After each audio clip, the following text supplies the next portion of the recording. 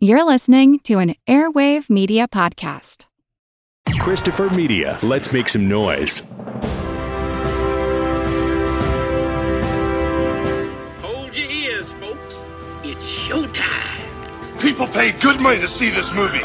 When they go out to a theater, they want cold sodas, hot popcorn, and no monsters in the projection booth. Everyone pretend podcasting isn't boring. Turn it off. Turn it off.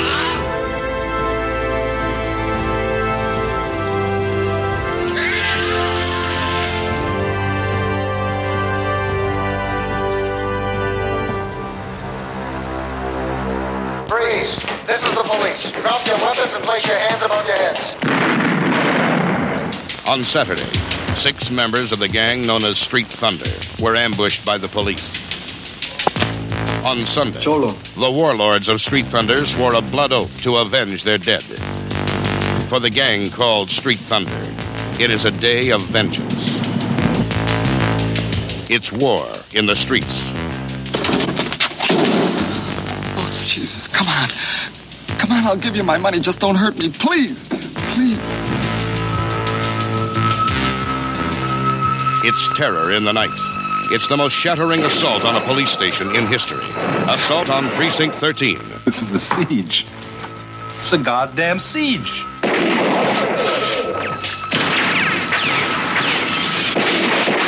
You're gonna stay here and hold until somebody comes, okay? We're in the middle of a city. Inside a police station.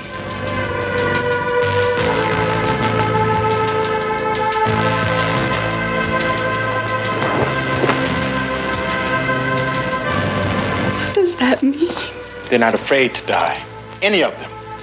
They want to rip us apart, no matter what it costs. It means to the death.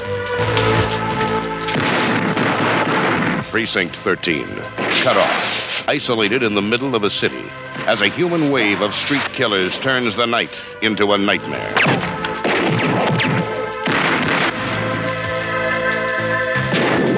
We got a war going on down here. We can't find the damn thing. A white-hot night of hate. Assault on Precinct 13.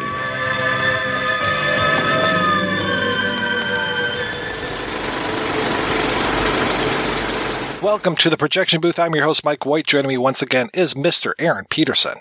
Hey, thanks for having me back. Also back in the booth is Mr. Father Malone. Yeah, Father Malone. I'm actually calling from Precinct 9 and Division 13. I hope that's not going to be a conflict.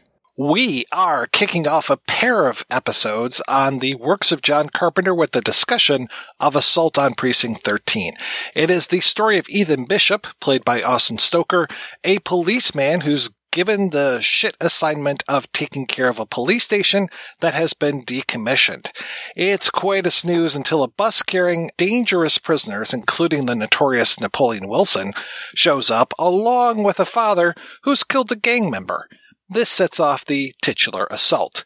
We will be spoiling the film as we go along, so if you haven't seen Assault on Precinct 13, or the remake, or Ghosts of Mars, or District B13, any of those things, just go ahead, turn out the podcast, go watch those. It's maybe, 10 hours worth of movie, something like that. And then come on back. We'll still be here. So, Aaron, when was the first time you saw Assault on Precinct 13, and what did you think? Well, when I first saw it is probably right after I discovered Escape from New York. You know, I had already seen Halloween, but I didn't put I was very young. I didn't put that connection with John Carpenter together till much later. But I saw Escape from New York, loved it, still worship that movie. We're going to talk about that one later. And so I started checking out all of Carpenter's repertoire and found this one. And I remember thinking, that's like the same score. That's the number one thing I think I remembered. It felt very reminiscent of Escape from New York in terms of the score. The score felt very similar. And then basically it was a pretty interesting movie, but I never really came back to it until just recently. It holds up, though, I think. You may not, but I did. And Father Malone, how about yourself?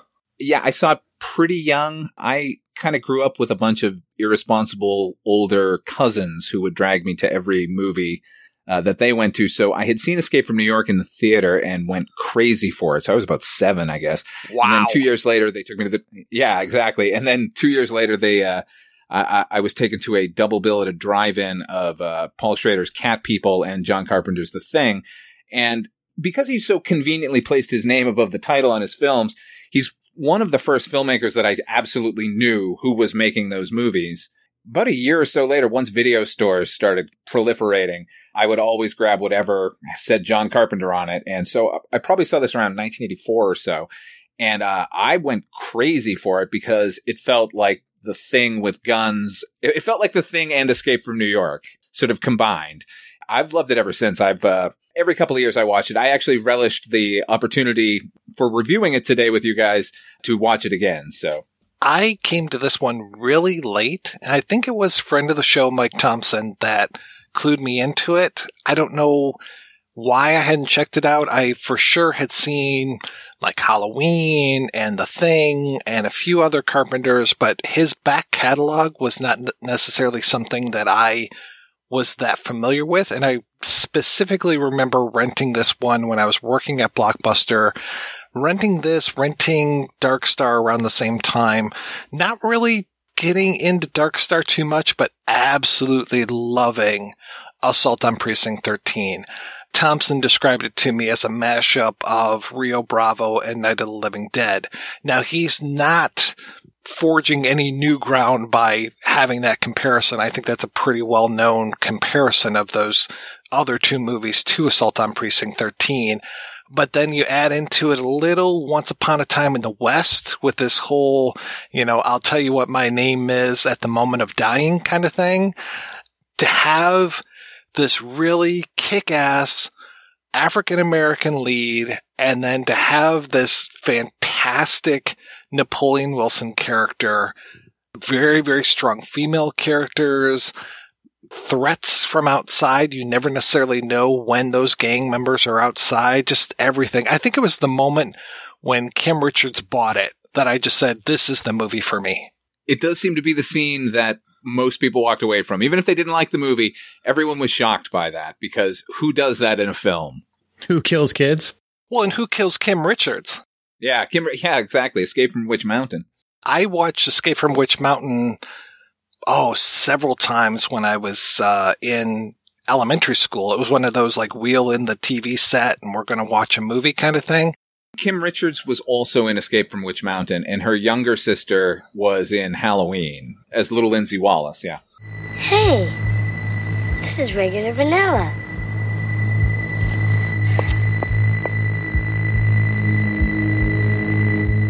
I wanted vanilla twist. When he murders her, he doesn't even look at her. And I love that was the guy that played Romero from Escape from New York. We'll be talking about that a little bit later this week. But yeah, to see Frank Doubleday in that role, oh my God. It was, just that moment and just the way that they set up everything, and that we have these like different groups that it's, we start off with like Austin. Actually, we start off with gang violence. And I really like this whole idea. I mean, it's very, very similar to the Warriors. This whole idea of like, what if the gangs had the wherewithal to all get together and they would become this unstoppable force. And I really like this unspoken thing, but very obvious of the racial makeup of the group, and that the 4 guys are making this blood oath because the 6 guys got murdered by the cops. These faceless cops, I really like the way that these guys are murdered. This movie just kicks it into high gear really fast. And that kid didn't even get to finish her ice cream cone. She just wanted her vanilla twist. Yeah, she just wanted the right ice cream cone. It was unnecessary.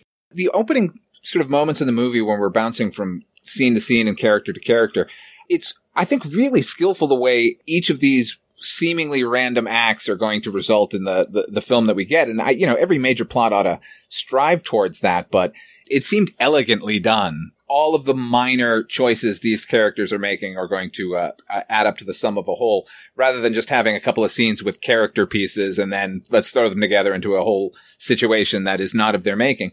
Like, it seems organically done. I've always thought this movie in particular, he's got a couple of them, but John Carpenter had a really, even though I didn't love all of his movies, Ghost of Mars, I'm still going to be mad at Mike for making me rewatch that one. Ditto. But he did have a good grasp on racial dynamics and socioeconomical dynamics. Like, he understood the world a little bit better than I think a lot of filmmakers did, and kind of appreciated the world, the realistic, gritty world that is out there. And I've always appreciated that about Carpenter, and this movie really showcases that. I also appreciate his use of the radio as being a device to give us information. Not only the radio that Austin Stoker is listening to on his way to the police station, but also the police radio, and that you get different things coming from these different sources. And it's really up to you to piece together these things, to actually have to listen to the radio broadcast and hear about, the violence that had happened. And I finally wrote it down because, I never really made the connection before. Let's see, the name of the group, Street Thunder, but also that we get to hear about the sunspots that are going on, and that even makes a little reference to the sunspots. Am I correct in remembering, were sunspots, or was it a satellite that could have been the cause of the zombies rising from the dead in Night of the Living Dead? Yeah, it was a satellite returning from its trip to Venus. Thank you. Okay. And it was burning up in the atmosphere, and that may or may not be causing it. It felt similar to that. Just like the sunspots may or may not be causing these gangs to join forces. Yeah, I think a clear ode to some of its inspirational source material with that. There's so many odes in this movie. There's a lot of odes. Yeah, I'm surprised that they don't say, do you want to make a little music, Napoleon? Darwin Johnston, I recognize him in other things. Like, I'll be like, oh, hey, that's Napoleon Wilson. But this role was literally made for him. And he is so good in it. And just those stupid one-liners that he gets, the whole, I don't sit in chairs as well as I used to, all of those things, just the screen crackles every time that he's on there. I'm so happy every time we get a little bit more Napoleon Wilson, and also that we never get the whole story, that he's always just like deflecting. Like when Charles Cypher sits down next to him, he's just like, okay. You don't mind if I sit down a minute or two, do you, Wilson? Got a smoke on you? You asked me before. Well, I never got a definite answer. I don't smoke. That's a definite answer. What do you want? Why, do I have to want something? You're a cop. You're either curious about me, you want to give me some shit. I don't understand you, Wilson. Curious. You're not a psychopath. You're not stupid. I am an asshole. Can't take everything away from me. Why did you kill those men?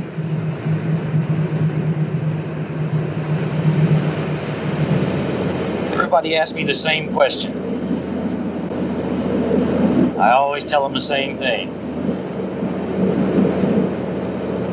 First time I ever saw a preacher, he said to me, son, there's something strange about you. You got something to do with death. Being real young, I believed him. Turned out he was right. That's no answer. I thought it was pretty good. And he really just never gives up any information. He's got a presence on screen where you can tell that there's an inner life going on in his, behind the eyes, which I think there are two actors in here, because you mentioned one earlier, Frank Doubleday. Same sort of thing where they're just interesting to watch the guy. But Darwin Johnston, his performance is really good because those lines are so corny, and that they land at all is because of him. But I also noticed rewatching the movie recently, he asks everyone who approaches him if they have a cigarette. I think that's obviously because he really wants a cigarette, but at the same time, he seems to be gauging their character based on how they respond to him. When Bishop approaches him in the cell and he asks him for a cigarette, he's like, no, I'm sorry, I don't smoke. Like, I would give it to you if I had it. Like, there's a moment of recognition there that Darwin Justin, like, registers that I thought was, like, really good. I really like the moment when it's very Rio Bravo, when Austin Stoker throws a shotgun and Darwin Justin catches it. And after he blasts those gang members that are coming through the windows, there's that moment where you see the look on his face and it's like a little bit crazed. And it's like, is he going to turn around and start blasting the good guys? I really like that moment. And then that you can see it go away very quickly as well. I mean, that to me is just one of the better moments of the film. And this film is just chock full of great moments. That moment, just the sort of balletic nature of the violence is super cool. But I agree. It's one of the few times in any movie I can tell where you see a character go from this sort of laconic thing that we don't really understand to see who he really is. That look on his face that you mentioned, like after he's fired the gun, it's like, oh yeah, this is what I was made for. So it's an interesting moment where he's like, do I just keep shooting? No, okay, I'll be cool. Really fantastic. Like, honestly, hadn't noticed a lot of these moments before sort of reevaluating it for this podcast. But I mean, I've always liked the sort of surfacey elements. And now I'm seeing that there's actually quite a bit going on underneath. There's a reason why he's in jail, and there's a reason why he has this reputation. And that one moment gives you that insight to be like, that's the reason. Because there are probably a lot of times where that same thing or similar, where he's had that shotgun in his hands before and wasn't able to stop himself from just blowing away everything. Carpenter loves this particular type of hero. I think he repeated him any number of times, Snake Plissken being the obvious heir to this character. But it's rare that you get a character where the anti-hero sort of legendary status that they have, it doesn't pay off as well as this moment. I think that's even true of Escape from New York. You look at that character and you know what he's capable of. This guy, you could tell there's some violence in him, but you couldn't tell exactly like how well he's cottoned to it. The mask never slips from Snake Plissken. We always get the same stoic look on his face. That's a beautiful stoic look. We don't need to be negative about that. No, we're going to be singing the praises of that one in the next episode.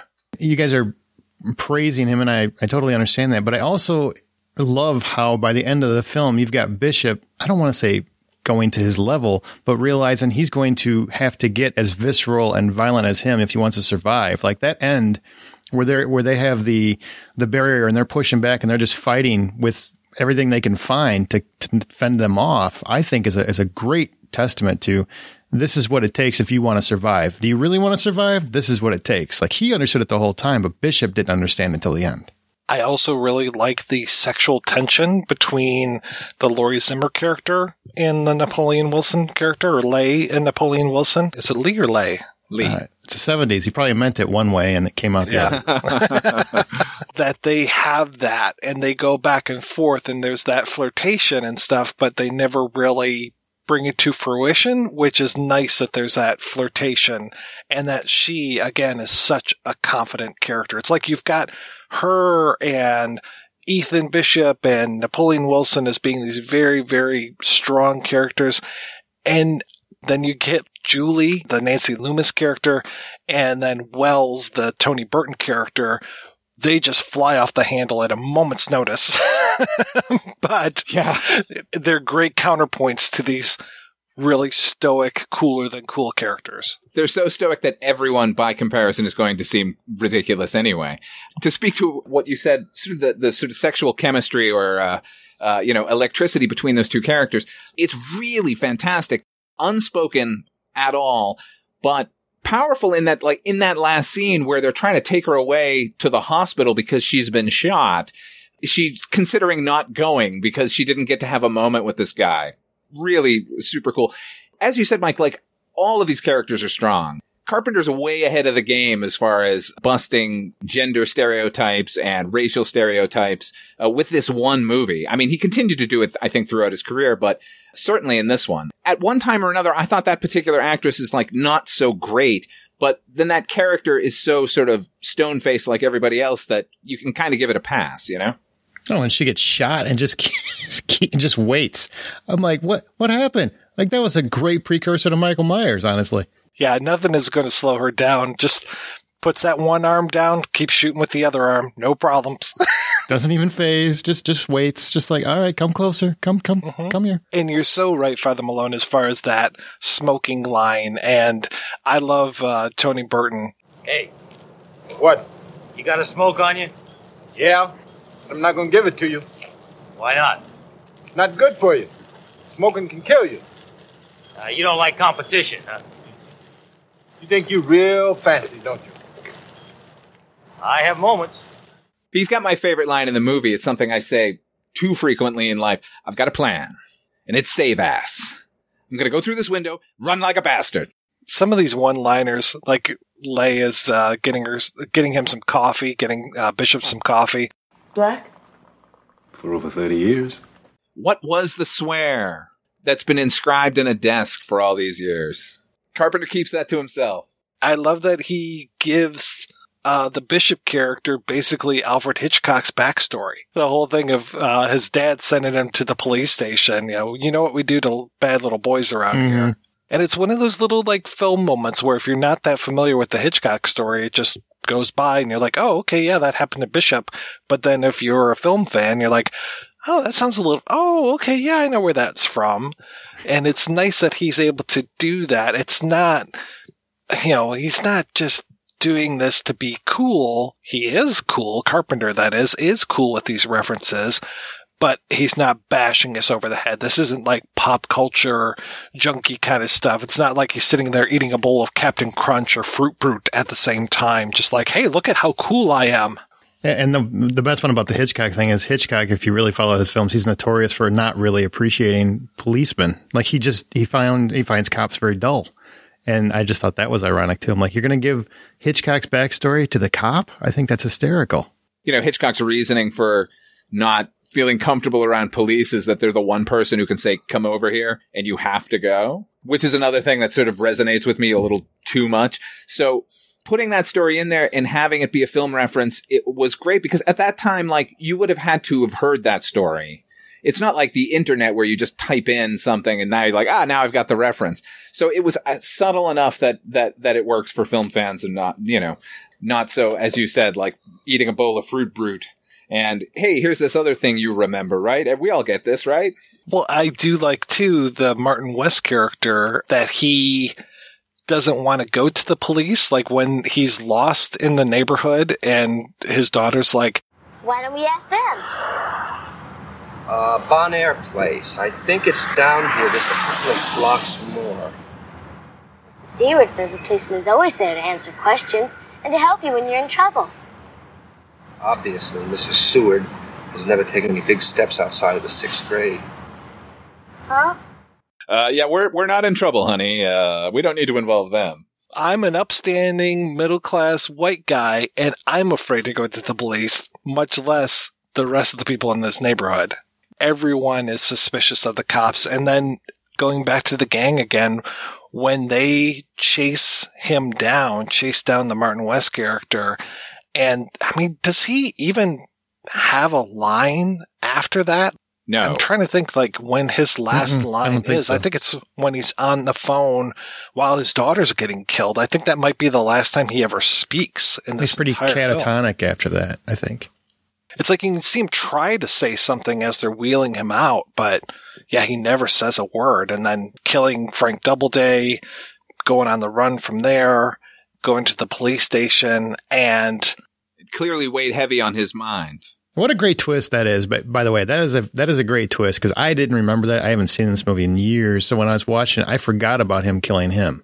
So that was a nice little, oh wow, that took a turn. I thought this guy was going to be there till the end. I've been hearing that same sort of line about the comparison for this movie as far as its Rio Bravo and Night of the Living Dead.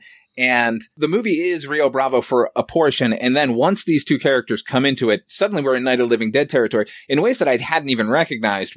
In Night of the Living Dead, it begins with them on their way to their mother's grave. And that's where they encounter the zombies. And then they lead it all sort of further along. But of course, here that's, they're trying to get the grandmother out. But it's the same set of circumstances, down to the fact that Barbara, who is our through line for Night of the Living Dead until we get to Dwayne Jones, like as soon as the rest of the characters are gathered together and we're ready for this final fight, she does the exact same thing, which is she just shuts down completely. So I think the Night of the Living Dead parallel is more apt than the Rio Bravo, which I think superficially sort of mirrors this film. But yeah, these guys are zombies, right? I mean, once the shit goes down. They don't talk.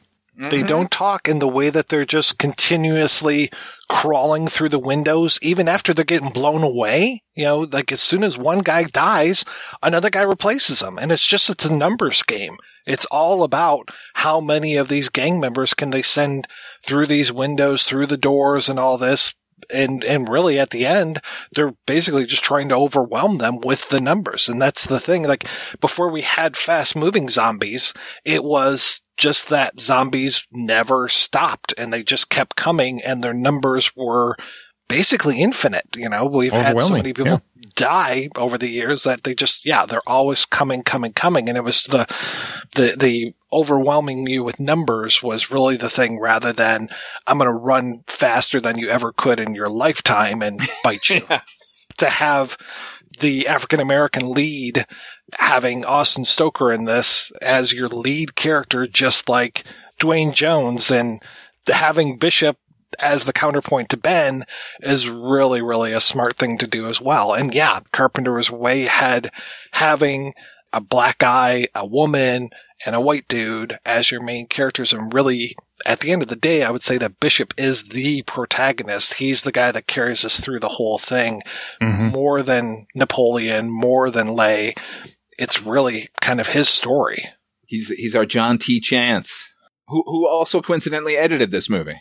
Oh, yeah. Yeah, I did notice that. When I was talking with Tommy Wallace, I was talking to him about the scene where the Martin West character, Lawson, where he murders Frank Doubleday. And I was complimenting him on the sound design of that. And I had to say, when I rewatched the movie yesterday, I wasn't watching with headphones. So it was completely, I was even listening for it and I couldn't hear the sound of this heartbeat that's on the soundtrack. But if you watch the movie, either very loud, more loud than my wife would have liked, or with headphones, you can hear just how subtle the sound mix is. It's really well done. And that this was one of Carpenter's first films is just amazing. Carpenter didn't sort of settle for, after Dark Star, which is, effectively just a student film. Like, as soon as he got a chance to make a movie, he was like, let's make a movie. I mean, the movie's in widescreen. And as you said, Mike, the sound design is actually exceptional. If you can have a sequence like the sort of the first shootout sequence involves really no people at all. It's just the bullets whizzing in through the windows. And the sound is spectacular, and that really sells it. That's an exciting scene in a movie where really nothing is happening except glasses breaking and some papers are flying. I adore that. Stellar job of making sure that you're immersed into it as well. So you're with them on the floor, panicked, hearing it on all sides, the glass is shattering. They're panning around the room as you see different glass areas pop. And it really immerses you in terms of, oh my, I'm there. Like this would be awful. I don't want to deal with this ever. When they do it so smart too, as far as the way that the gang members attack and then they'll pause and you never know, is it safe outside? Can I open up the door? Can I go out? I love the moment when the one cop goes outside and the Julie character says, Cheney just fell down. She's laughing about this guy falling down, but no, he's been murdered with a silenced gun. I'm like, oh, not too funny. And it takes a minute before she realizes, or before anybody realizes what's going on. Then it's like, no, we're in deep shit. Sorry, Julie. Yeah, I will say I grew up in the projects, true story, and I've never seen a gang that coordinated in my life. That was military formation in certain points. I'm like, what? They had training? What, do they have boot camp in LA? I don't know what's going on. You don't fuck with Street Thunder. I would not be surprised if some of them are Vietnam vets. I mean, this is 76 when this is going on. They probably, a lot of them came back from Vietnam. They're disenfranchised. Hey, you made it work. I like it. And you get the one guy who's got the fucking Che Guevara look going on. And I'm just like, holy shit, this guy's serious. You can tell if a guy's wearing a beret, he's definitely serious. Oh, with the four horsemen there? Yeah, that's what I'm calling them. I don't know what they call them, but they're the four horsemen to me. Oh, yeah, them driving around L.A. and the way that they're looking through the scope. And it's just like, wow, he could kill any of these people. And they don't know how narrowly they avoided it. I don't think those guys, other than saying maybe the word 6 at the beginning when they're opening up their veins, I don't think they say anything. They're super scary because they don't go off and shout about how great they are or, that we're going to kill you motherfuckers or any of that kind of stuff. They're just so quiet and deadly. It just makes sense that the police were trying to wipe them out at the beginning. They understood how deadly they can be. And I agree that sequence where Frank Doubleday is leaned out the car window with a sniper scope, like, it's horrifying. I mean, it's a little more commonplace nowadays, it seems, with mass shootings and such. But, growing up watching it, that was another unheard of moment, this sort of random act. Like, and later, it pays off with him killing the little girl. Like, is it me or was Carpenter really pushing every boundary he could with the limitation that he knew he was making a B movie? He amped the levels up. Like, I don't know. It's always just sort of shocked me, how tense the opening sequence of the movie is when really nothing is happening for 40 minutes. But I think the opening was very important because, yes, they're villains essentially, when you get to the four gang members and whatnot, and they're setting this up. But that opening is so instrumental in terms of, I don't want to say empathy, but a little bit of empathy, because you hit the ground with some kind of, I get why it started. I get why this whole thing began. And by the way, shout out to the 310 to Yuma reference. I think that's got to be what that is, right? 310. And then this whole thing kicks into action. I really love that it grounded it in some kind of semblance of empathy with the gang, even though we should never empathize with them. Well, the way the cops shoot him down, it's very much like they're going through a gulch and the cops are on either side and they just start picking them off. It's very much like the bad guys in a Western after the good guys are just like, oh, we'll trick them and we'll send them down here. And that's what they do. They just start picking these guys off. It's a massacre. But straight up murder. Yeah, there were no warning shots fired. You can tell this guy has just wanted to make a Western his entire life, but has figured out a way to keep making them in an urban environment. South Central Los Angeles, even when I was living there, was a very sort of hellscape kind of terrain. But, what we get to see here, it's even worse. It might as well be 1870 in the middle of the desert. Tumbleweeds blowing through. It's so empty. It's like when they're driving around, they just see like a person here, a person there. But there are many shots where it's just like there's no one around as they're driving around in this kind of perpetual dusk as they, it's like, I do love that. Why is the ice cream man out so late? I'm not really sure, but there's but never really a bad time for ice cream. Yeah, no. He doesn't get to say we're closed, that it is very late. And I was like, okay, yeah, because noticing how Carpenter treats time in this, it's like until the gang really starts to attack the police station, it is dusk for the longest time. And until Martin West kills Frank Doubleday, and then it's like, okay, now it's dark. Now things are going to start going bad. And even then, I think we get a shot of the precinct with it being dusk again. Like anytime we would cut to a full exterior, there was still a sliver of sunlight at the top of the screen. It's such a horrible area that the ice cream man needs a gun. Yeah, why is that his daily route? he's like, you just never know what kind of trouble's going to start. I do also really appreciate that little moment. It's a little bit tense, but not hitting you over the head with it. That moment when Leigh says to Bishop, your father or somebody obviously got you out of Anderson early enough. No one took me out of Anderson when I was a baby. I walked out myself when I was 20. That's nice. That's really nice. And again, talking about the backstories of these characters, I think he's the most fleshed out because you get to know all of that stuff about him. And I love the way that Carpenter is transmitting that information to us, that it's just like a little bit here, a little bit there. It's not like, let me read through your file here, son. It says here, you grew up in Anderson. Oh, and, you you got out of here when you were 20 and then went to the police academy. Fuck all that stuff. I love the way that Carpenter just like doles it out in little pieces, and it's up to us to put it together. What was the line? There are no heroes anymore, just men who follow orders. Isn't that the line? Yeah, that was very prolific. It seems to carry over into today. As much backstory as we get to Bishop, like there is a moment where he's coming back to work he's been away for an extended time. They don't actually tell us what he was on suspension or vacation or anything, do they? No. They hit us over the head with it in the goddamn remake. But I always liked the ambiguity of that. Like, was he suspended or did he take some time off or something horrible happened to him? Or, was he just like on vacation? Who knows that he gets this assignment?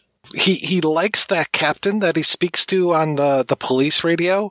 But then when he gets that assignment, it's just like, oh man, it's like, it almost feels to me like he got a promotion or something, and that he got promotion, ready for bigger and better things, and then he gets this shit assignment. It's just like, oh man, I was looking forward to like doing some real police work here, and now I'm stuck babysitting this stupid police station.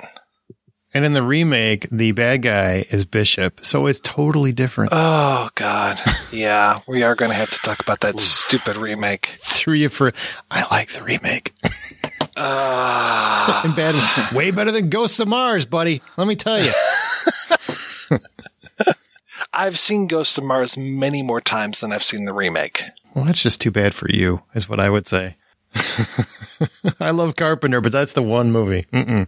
Well, I saw Ghost of Mars in the theater, and I've seen it a couple of times in a was it really this bad kind of a way, but until I had to fully watch the remake for this, I could not get through more than 20 minutes of it. So I'll say Ghost of Mars is actually the winner of those two. If you made me watch them again. Didn't you love how overtly the sexual tension was in the remake versus this one, where it's all subtle and kind of under the radar? And in that one, like, oh, let's make sure the dress is as short as possible. Let's get the shortest stockings. Let's make sure to keep mentioning it.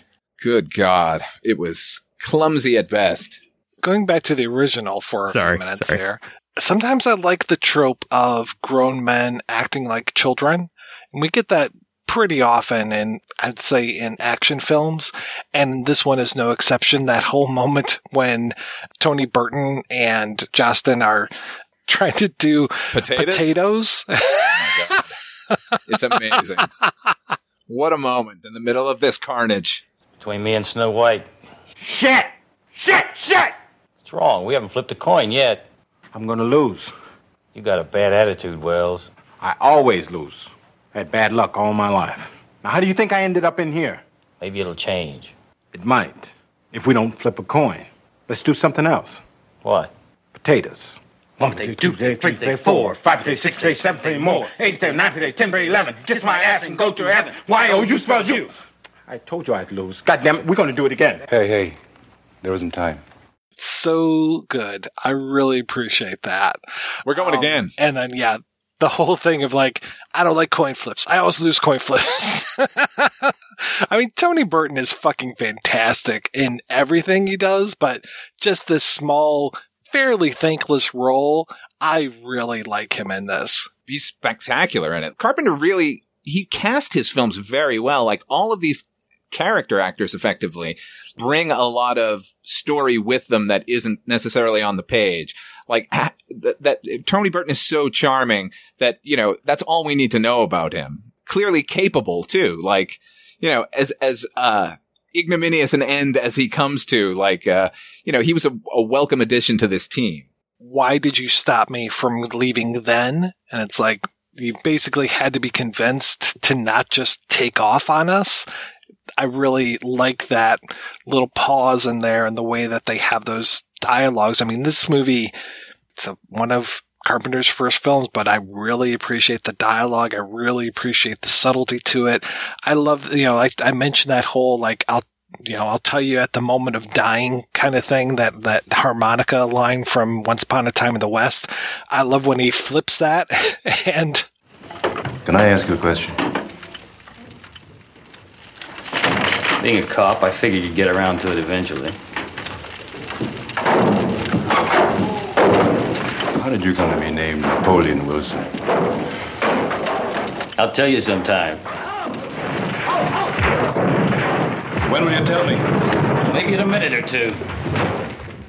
Or I like when Tony Burton realizes that he hasn't, the silenced gun has been out of bullets for a while. He's just been shooting at people with blanks effectively.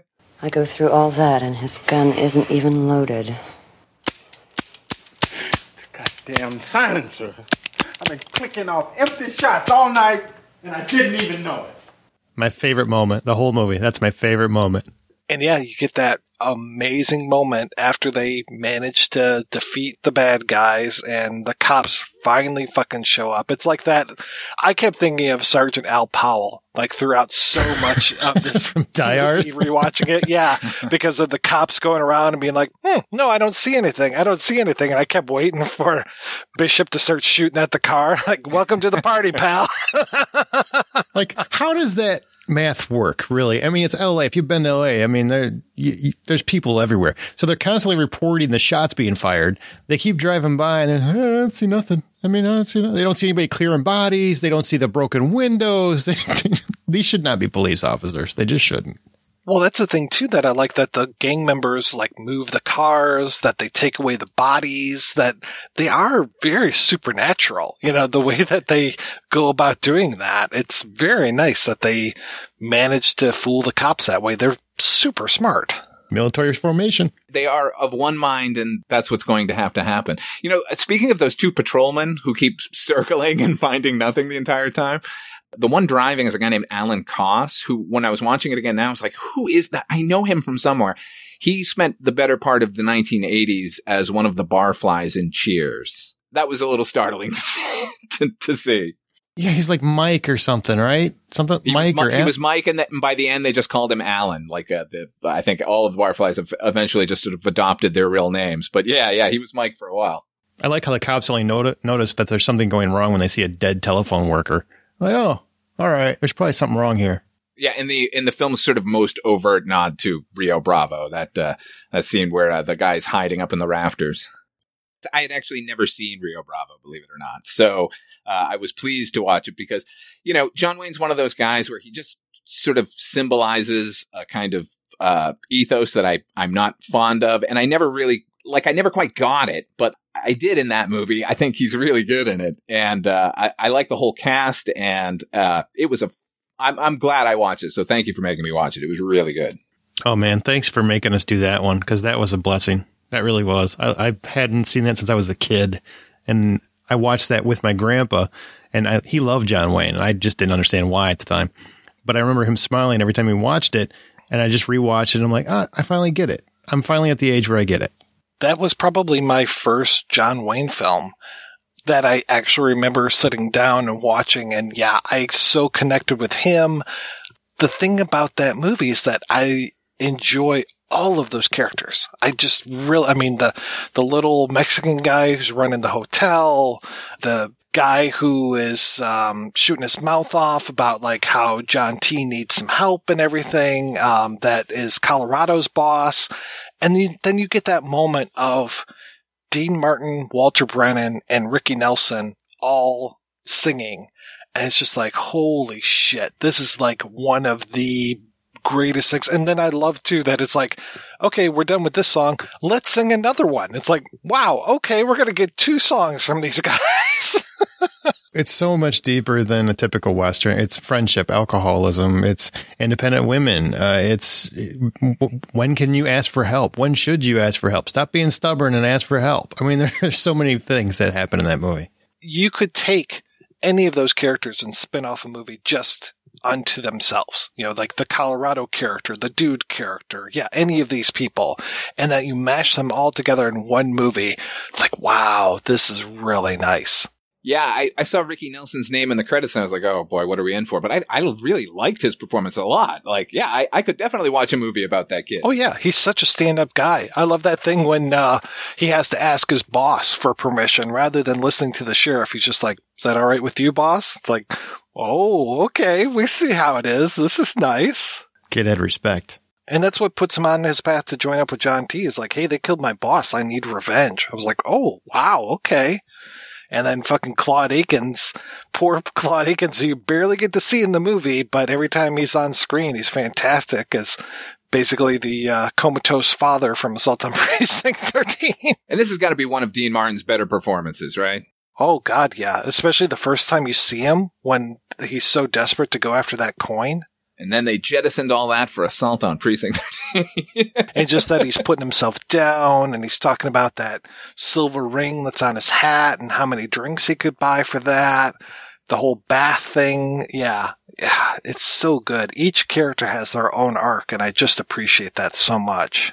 I do love the end of Assault on Precinct 13 with this whole, the cops trying to put the manacles on Wilson. Bishop is just like, it would be my honor to walk you outside. It's just like, oh, that is nice. That respect that he shows someone who is there for him. Nobody else was there for him, but Wilson was. You know, Wilson and Leigh were there, and it was just like, that's nice. That is really nice. Well, the best payback is, I know it would. Yeah. I love that. That's the way you answer that. That's how a badass answers that right there. Have we mentioned the score yet? Because it's one of my favorite Carpenter scores. And so early on. And when you figure that they're like, you know, they were using like tube synthesizers at the time. So like each note had to be programmed. Like, God bless him. One of the more memorable scores as far as I can tell. It is fantastic. And I love when there's moments where almost like two synthesizers that are going on at the same time, and sometimes they'll come together, and then other times they'll almost be like a minor on top of a major, so it just sounds off and it makes you uncomfortable, and then it goes back into tune. You know, it's like, this is really nice, and just that the constant kind of drum noise, that it's like, yeah, it really. And I like that in the counterpoint to it is like every time there's a quiet scene, it's this nice sort of tune on an electric piano that feels as synthetic as the synthesizer, but somehow a little more human. The thing I appreciate most, I think, about John Carpenter's movies is, you know, he has great characters and he usually has great picks for the acting, but when he does a score, it always, I mean, I know he's tailor making it, but it always feels tailor made. Like I start to think if that had any other score, this movie would not be as good. You wouldn't enjoy it as much. It wouldn't be as B-movie kitsch as it is. You know, you wouldn't remember it 40, 50 years later. I really think his throwing of his own scores in his films is a big portion of why we still talk about them more than just the characters and the actors he cast.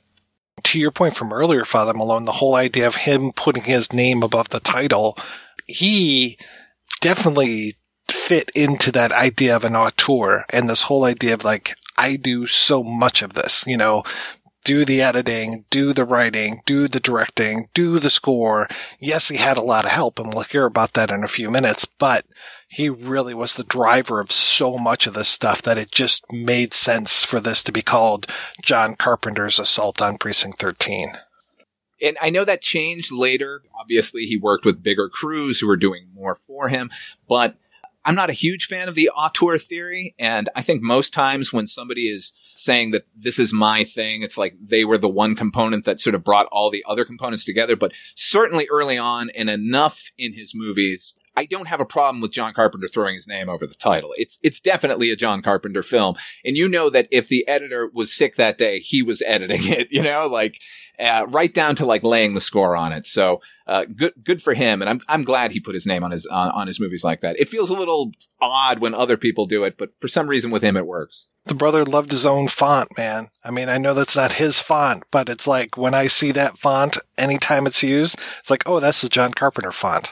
Albertus is the name of that font. Yes. And yes, it is 100% John Carpenter's.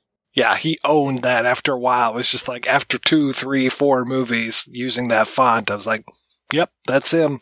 Nice, simple title over a black background, and off we go in the Albertus font. When I see that font show up in other movies, I immediately check out. I'm just like, fuck you. You're not yours. Quentin Tarantino's. Hey, stop that. That guy fucking uses so many font faces. It drives me crazy. I think I counted in the beginning of Inglourious Bastards, there were like 7 different font faces. I was like, for fuck's sake, just pick one. It seemed he had his own for a while, but I guess not. The opening title card of Pulp Fiction is very distinct. And then, yeah, everything else just kind of does its own thing for a bit. But he would use that sort of like almost Courier in yellow kind of font that he used for the first couple of films. And that felt like organic, like Carpenter was doing. And then, it just became a grab bag of look how cool I am. He should use Albertus as an homage. I'm sure like somebody like in Grindhouse, they might have used it. Like, I would figure Robert Rodriguez would have cottoned to that. Planet Terror would have fit with that, as opposed to, what was his shit? What was Tarantino's? Death Proof, yeah. Oh, God. And is there any director really who emulates John Carpenter nowadays more than Robert Rodriguez? I mean, he took it to the next step. He really emulates him in terms of doing everything himself and the score and everything across special effects even. Right, yeah. So he's a pretty good analog for John Carpenter. The difference, of course, being is I love a great majority of John Carpenter's movies. I love the early Robert Rodriguez movies. I think, what's it called? From Dusk Till Dawn is a very well-directed movie. Yeah, I wasn't even a fan of Once Upon a Time in Mexico. After Grindhouse, it was a rough ride. I did like Planet Terror, though. I will admit that. Planet Terror was great. That was great. I freaking love that movie. Absolutely love. I'm a bastard. I'm not a fucking bastard. It's still one of my favorite lines of movie history. I wish that it had moved from Desperate Hours to Evil Dead a little bit sooner than it did. I think the script was written a little bit tighter than the end product, the end movie. But yeah, I will admit, and I will also say, and I'll go down on the record here right now so people can hear this, that's the only time I've ever liked Quentin Tarantino as an actor is in that movie. He's good. Yeah, he's actually acting. It's a sight to behold. That's the only time he was ever able to pull off a role. That's fair. Is Richie? Yeah, I could see that. Yeah, it's crazy. Yeah, I'll agree with that too. And does contain one of my favorite lines in any movie, honestly. As much as I don't think it's a great movie, which is, "You guys got any food? Best in Mexico. I kinda doubt it." I love that line. And still, I don't care how many nominations he's had, I don't care what he's done. The best George Clooney has ever been. All right, guys, let's quit talking about both John Carpenter and Robert Rodriguez for a second and play a break. But when we come back, we'll have a pair of interviews. First, we are going to hear from Mr. Troy Howarth about his new book, Assault on the System, The Nonconformist Cinema of John Carpenter. And after that, we will hear from the art director, sound editor, and so much more on Assault on Precinct 13, Mr. Tommy Wallace. And we'll be back with both of those right after these brief messages. In 1985, a curious phenomenon occurred. The Twilight Zone returned to television, featuring all new tales of mystery and imagination from the minds of Ray Bradbury, Harlan Ellison, George R.R. Martin, and Stephen King. Dreams for Sale, the Twilight Zone 85 podcast looks back at that land of shadow and substance and re-examines the groundbreaking successor to Rod Serling's legacy. Featuring new interviews with the show's creators and cast, Dreams for Sale can be found on iTunes and at twilightzone85.com. Dreams for Sale. We'll be waiting for you in the Twilight Zone. You obviously love podcasts, but are you also a fan of movies and television? Do you want to listen to a show that reviews entertainment honestly and casts pretentiousness to the wind? That debates both film and TV topics in a fun, good-spirited way, while still getting to the heart of why we all love them so much? Then don't miss the award-winning weekly podcast, The Hollywood Outsider, now available on your favorite podcast app or at thehollywoodoutsider.com. Join me, Jamie Benning, on the Filmumentaries podcast, particularly if you enjoy stories like designer Nilo Rodis Jamiro convincing George Lucas to push him around to help gain the support of his crew on the ailing Howard the Duck. Blam! The door opens, it's George. Everybody gasps. George makes a beeline to me. I'm literally back against the wall. Or hear puppeteer Tim Rose's emotional story behind that iconic Admiral Akbar shot in Return of the Jedi. I believe the war is something to be proud of, but not to celebrate. Or how Star Wars editor Paul Hirsch tackled cutting so many successful films. The thing that I learned from working with De Palma is that tension depends on a clock. You need to have the sense that time is running out. Maybe Oscar-winning sound designer Mark Mangini's insightful chat about his work on Blade Runner 2049. Not a single sound from the original Blade Runner in the new film. A great deal of inspiration. That's the Filmumentaries podcast with me, Jamie Benning. So Troy Howarth, why John Carpenter? What brought you to write a incredibly immense tome about John Carpenter. That was actually a project I've wanted to do for a great many years. My first book was published all the way back in 2002. And once I finished that one, Carpenter was the guy that next came to mind because he's been one of my favorites for so many years by virtue of the fact that, his name is above the title and all of that. He was just one of the first directors I was ever really aware of, long before I knew what a director was. I suppose it was him and Hitchcock, I suppose, would have been the major ones that I knew who they were from the time I was just a child. At that time, I thought that would be a good follow-up project, but the publisher at the time wasn't terribly enthusiastic about the idea, and that kind of took the wind out of my sails a little bit and kind of put it in the back burner for a long time. Knew it was something I really, really wanted to do at some point, but wanted to give myself time to sort of plan it out and think about how I was going to approach it. And not to sound too morbid, but it's always a little tricky when you're writing about somebody who is still alive, because you never know. I think at this point it's pretty clear that although Carpenter says many times in interviews, well, you never know, I might. I don't think it's really going to happen. I pretty much doubt that he's going to do it at this point. I think if he really wanted to, he would find a way to make it happen. I think he's quite content just, collecting checks for having his movies remade. So I can do this now, and I feel ready for it. And I don't know. I guess that's a rambling answer. Just he was somebody that I've always admired and enjoyed and wanted to pay a tribute to. And now I feel like I have a tremendous weight off of my chest, so to speak, that I've done it. When it comes to investigating and writing about somebody that is living versus somebody that has passed on, does that change the style of research that you do? Do you immediately try to go to the source since the source is still living? Well, I knew that if I was going to do something like this, it was important to get an interview with him if I could. I did not take it for granted that it would happen. One of the things that I don't have the advantage of is a publisher that gives me a kind of budget to work with, where if I go to somebody and say, can you give me an hour or two of your time to interview you? If they come back and say, well, how much are you going to pay me? I can't pay you anything.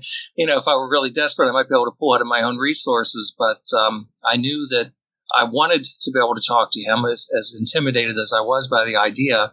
But fortunately, Lee Gambin, who's a friend of mine and also a writer and who works in commentaries and so forth as I do, had written a book about Carpenter's film Christine. And so he had some contacts that were very helpful. And when I was able to get in touch with Carpenter's representation, he was agreeable to being interviewed and didn't even mention the idea of money. So that was obviously a big plus. Yeah, it was tremendously different knowing that the person's still alive. I don't see, unless the person flat out refused to speak to you, if there was some reason why you couldn't have it done, it would seem to me it'd be very difficult to not make some contact with them and talk with them about their process and what makes them tick if you're writing about somebody who's actually still with us. That doesn't make any sense, though. As a writer, you're just rolling in money. I'm sure that you could just afford anything. I like to keep my mattress well stuffed, and if I take too much money out of it to pay for these things, then I won't sleep so good at night. How much did you learn, and what things did you get corrected on as you were doing your research on Carpenter? I'm very curious if you had any notions that you thought you knew what the story was, but then when you did your research, you were disabused of them. The big thing I took away from it, and one of the things I really wanted to not exactly beat people over the head with in the book, but wanted to make very clear, was what a tremendous workaholic the man was for so many years. I don't think I was ever quite aware of how literally nonstop the man was going from project to project, because of course there are gaps in his filmography where you think, well, he wasn't doing anything. He was just kicking back and watching March Madness and playing video games for a couple of years. No, he was actually busy on projects that fell through. Of course, people don't always hear about these things because, obviously they fall through and it's not always terribly well publicized. So that was certainly one of the big things that I learned in the whole process and that I really wanted to get across. As far as changing my mind about certain things or having a different attitude and so forth, I think, a lot of the fans tend to be very unkind towards the later films. I think when you delve a little bit more deeply into the making of these films and some of the behind-the-scenes things that went on and some of the compromises that had to be made, it becomes a little more understandable why certain films are the way they are. That's not to say that you should be in a position of making excuses for them and saying, well, it's not fair to say such and such a film doesn't work because of these problems. But it helps to understand why certain things turned out the way that they did more than anything else. I mean, that was the big takeaway that I got through the whole process, was just this tremendous workload that the man had for so many years, not just obviously directing his films. He wrote quite a few of them. The films that he didn't write, it's not like he just took a script and shot it. He actually would have input into it and did drafts of his own, rewriting things along the way, usually doing the music and being very involved in every facet of the production. That was certainly something that helps to explain the fact, not to sound uncharitable, time has not been kind to him in some respects. When you see him, he looks older than his years. And I think, yes, it's well known, obviously, the man smoked like a chimney for many years, and that will take it out of you as well. But the workload, the nonstop workload, was something that was actually very similar to happen to Mario Bava, where Mario Bava in his last years looked much older than he was as well. That's what can happen if you really push yourself that hard and don't really take good care of yourself. And so those are certain things that I learned and certain things that I kind of got a new perspective in when I was writing, and again, tried to make clear in the book itself. Did anything surprise you that you uncovered while you were writing? I was very surprised, particularly when I got to talking to Sandy King. It's John's second wife. Of course, his first wife was Adrienne Barbeau, who we were not able to interview. It came close. It just didn't work out for a variety of reasons. Time wasn't on our side, so that didn't happen. But Sandy King, of course, whom he married in 1990, I was not aware that he had a particular film ready to go for Alive. I mean, literally the sets were being built. They were about just a couple weeks away from starting production, and then there was this fallout between Carpenter and Universal based on the deal between Alive Films and Carol Co. in the UK and Universal in the US. They were handling the respective distribution rights for those territories.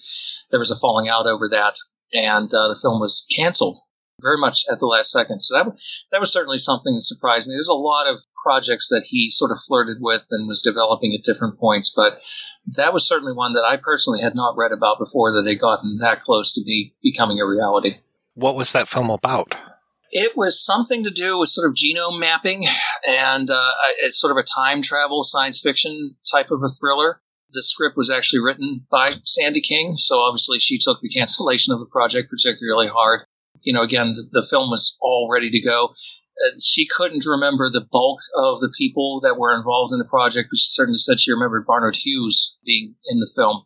I'm guessing he would have played a scientist. That seems good casting. So I would have liked to have seen that happen, but that was one of those films that was during that period of time between 88 and 92, where, again, one might assume he wasn't really doing much of anything, but au contraire, he was very busy, just not able to get things on the screen in terms of a realized finished project. Are there any Carpenter archives, or are you just relying on him and what you can dig up through magazines and other sources that way? Yeah, I've been collecting a ton of materials down through the years. Magazine-wise, he's obviously been covered very, very well down through the years in fanzines and so forth. Fangoria and numerous other publications have covered him very, very well. So down through the years, as I've come across different articles and also had other people help me as well as far as newspaper archives, we were able to pull some really interesting things from contemporary newspaper reports from the late 70s into the 80s and so forth, things that I didn't personally have access to, but I had people that were able to help me with that. So I'm sure there's quite a good bit of material, like at the Academy Library. Obviously, that would be a great resource.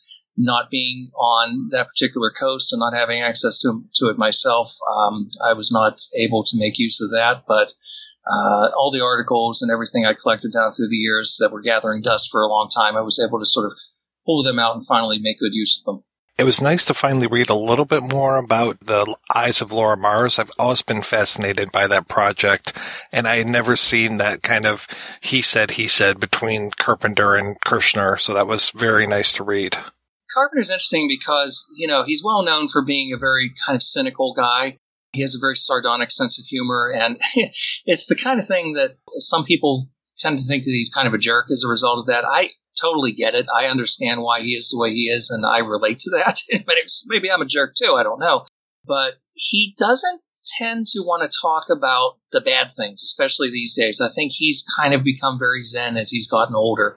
There's certain things he just doesn't want to get into a lot. So fortunately, he had talked about that in greater detail when he was younger. It was obviously a project that it was very good for him in the sense that it got him a nice paycheck and a credit on a major mainstream film. But obviously the script was completely overhauled by David Goodman. Kirshner, of course, went on record, on numerous occasions about his insights as well. So it was kind of interesting to sort of compare and contrast their kinds of interpretations of the film. And basically, one side is always going to blame the other for why it didn't turn out better, So I think that's natural enough. But it's an interesting film. But I think looking at what Carpenter's idea of it was versus the film that we got, I would have really liked to have seen something that stuck closer to his original concept. Before you started work on the book, what was your favorite Carpenter, and did it change while you were doing your research and writing? My favorite Carpenter film has not changed these many years. It has been and will likely always remain the Thing, which is also his own personal favorite of his films. Of course, that's a tragic story, as I'm sure you know. Not a well-received film when it came out at the time, but, recognized quite rightly now as a tremendous film. I'll put it this way. There were no films that I found myself digging into and thinking, God, I don't like this as much as I thought I did. But there were a couple that I could say, this has got a little bit more going for it than I initially thought. So that was kind of a positive thing. Yeah, you're kind of down on a few films, even from the intro. And I was curious if your opinion of, say, Memoirs of an Invisible Man changed while you were reading about it. Again, I think that's something that it's helpful to understand why it is the way that it is. And that was a particularly fun movie to kind of get into because there's a ton of material as far as a very detailed evolution of that project from the time that the book came out, this big bidding war to get the rights to make it into a movie, Chevy Chase's kind of obsession with getting the film made, how Carpenter came into it and so forth. And just boiled down to the fact that these were two people who just did not see eye to eye, and they both wanted to make their own film. Talking again, he doesn't want to get too much into the negative stuff because it's just probably too painful for him. But when I talked with Carpenter about it, I said, it just feels like you wanted to make one film and Chevy Chase wanted to make something completely different. He said, yeah, that's about the size of it. So I don't dislike the film, though, completely. I don't think it's nearly as bad as a lot of people make it out to be. As a matter of fact, I remember seeing it when it came out in 92, and I thought it was just fine then. And then revisiting it when I was, doing the book, I thought, it's not bad. I mean, it's not a great film, but I don't think it's a turkey. What is your least favorite Carpenter? I kind of bounce back and forth. In some respects, I would say Ghosts of Mars, but in other respects, I'd say Village of the Damned. I think I lean more towards Village of the Damned because at least that film, I think, starts off really good. And then it kind of collapses. And again, there's a variety of reasons for why that happened. And it was not a particularly happy film. It was very much a contractual obligation. He really wanted to make a remake of Creature from the Black Lagoon for Universal, but the budget was going to be too big and he refused to make it on the cheap. So Village of the Damned got assigned to him after Wes Craven had been working on it for a period of time. And it starts off good, and there's good things in it, including, I think, a very good performance from Christopher Reeve. Obviously, that was his last film before his tragic accident. So I tend to lean towards that one probably as my least favorite, I guess, because it starts off so promisingly, and then it kind of goes down in flames. But, Ghosts of Mars, I don't really have any affection for that one either. The specter of Howard Hawks has loomed large over Carpenter's career, as many have said long before I got on the scene. I like it in theory. I think it could have been a lot better. I think fatigue was really starting to set in by that time. And I think, crucially, the casting became fatally compromised. And had things worked out a little bit better as far as the casting goes, who knows? It might have turned out better. I love reading about things that didn't get made or got made years later and in different forms. So the idea of El Diablo and Blood River. I mean, I love that those just keep kind of creeping in every few chapters of the book. It's like, and El Diablo was still in this stage, and Blood River was over here. That was great to be able to check in on those projects through his career. He's said it many times. He got into films to make Westerns, and obviously by the time, he's part of that sort of first generation of film school brats, really. And coming to Hollywood at the time that he did, Westerns were kind of on their way out. So unfortunately, he had written with Tommy Lee Wallace's very ambitious project called El Diablo, which they kind of conceived as the Star Wars of Westerns. And it was a film they were, very excited about doing, but unfortunately it just kept getting delayed for one reason or another, and then it fell through. Ultimately did get made by other people. Carpenter's fairly tight-lipped about how it turned out. He doesn't seem to dislike how it turned out, although I'm sure he watches it and wonders what might have been. He never really did have the opportunity to really make a Western himself, although obviously many of his films really are Westerns in disguise. I have been reading the book for the last few weeks, and I have to tell you, I absolutely love the cover art. Can you tell me who did that? Yes, that is a very talented artist by the name of Julian Yates. Completely his own idea, 100%. I can lay no claim to it whatsoever. It was an absolutely brilliant concept, taking this rather iconic kind of image from The Fog and reconfiguring it so that you have John as the sort of master of ceremonies in the center of the image and being surrounded by his creations, including Snake Plissken, of course, and Michael Myers is there, Elvis. Well, not that Elvis is his creation, but you know what I mean. It made a film about Elvis. And one of the sort of configurations of the Thing and a gang member from Assault on Precinct 13 and so forth. One of the fun things was just sort of seeing people guess at what some of the people were, because there were a couple that threw people a little bit. And then when I would say, oh, that's Elvis, they'd say, oh, yes, of course. And, they were thinking it was one of the horror images. That's one of the things I like, too, is the fact that he managed to put some things there that aren't horror related. It feels like the Elvis film was really such a cornerstone of a lot of things, especially with that introducing him to Kurt Russell. That was such an important film in his filmography. Yeah, it was a major film in many respects. I mean, it wasn't his first studio gig. That was Someone's Watching Me, which was another TV film. That was the movie that kind of got him his Directors Guild card. But it was a big project. It was a very stressful project. And again, he's literally leaping from one film to another. So he's going from Halloween to Elvis, then straight into The Fog and so forth. I mean, no wonder the guy got worn out. Elvis is a very interesting piece of work. I think a very accomplished piece of work. And I think his only real major bone of contention with that was I know he really wanted to do the soundtrack for that film. And unfortunately, Dick Clark, who's the producer of the project, had other ideas. So, the post-production aspect of it kind of got away from him a little bit on that one. But it's a really, I think, a really beautifully crafted and very well acted movie. And, he even gets a nice, comparatively understated performance out of Shelley Winters during a period when Shelley Winters tended to be turning it up to 11 and 12 most of the time. How long did it take you from the time that you got the green light till you finally turned this into the publisher? I don't know. It was probably somewhere in the range of a year, which isn't that long. I work very fast. But again, for the better part of 20 years, I had been collecting all of this material, and it was just a matter of finally pulling it out of the drawer and saying, okay, now it's time.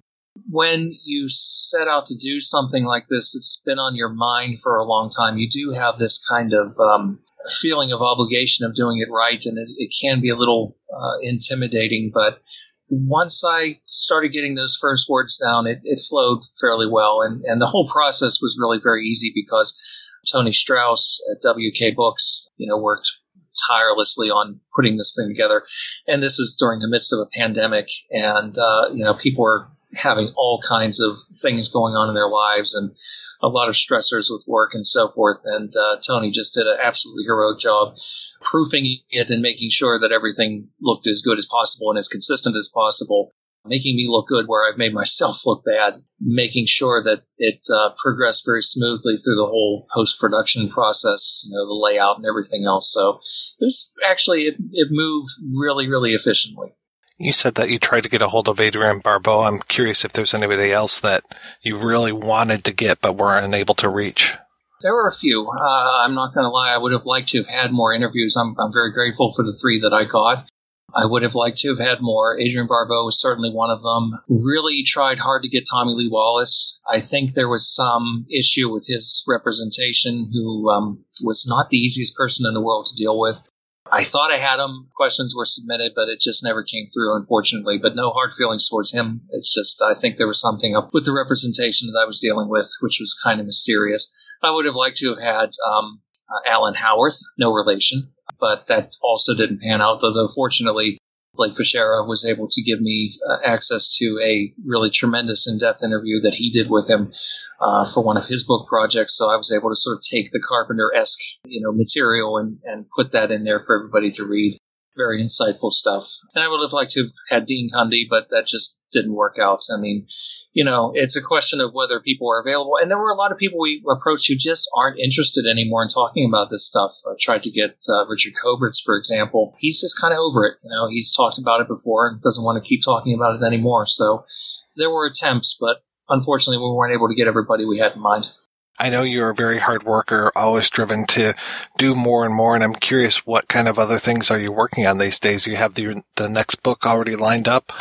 Sick as it sounds, yeah, I've already written another one that, of course, the Argento book has come out as well, Murder by Design, but that was actually written before Assault, but that was kind of a complicated story involving the publisher. There were some issues there that sort of slowed things down, so the Carpenter book was actually written after that, but it emerged first. But I've also written a smaller book. It's about Alice, Sweet Alice, the Alfred Soul film, which has been written for Bear Manor. So that will be coming out, I would imagine, within the next couple of months. I'm also planning on doing a book on Umberto Lenzi, simply because nobody has done one in English yet. And I feel like he is somebody that could be interesting to sort of delve into and look at the full scope of all the movies, because he made a lot of movies, and obviously not all of them are particularly good, but I think that'll be a fun topic to tackle as well. And of course, I also keep very busy indeed with commentaries for various Blu-ray releases. Troy, as always, it was such a pleasure talking with you. I hope we can have you back to talk a little Alice, Sweet Alice. Yeah, I'd be happy to anytime. That's a film that I've been very fond of for many years. Obviously, very happy to do the book. It will include the original shooting screenplay, which obviously has some differences compared to the finished film, and a very in-depth, exhaustive new interview I got to do with Alfred Soul, amongst other goodies. So hopefully people will like it.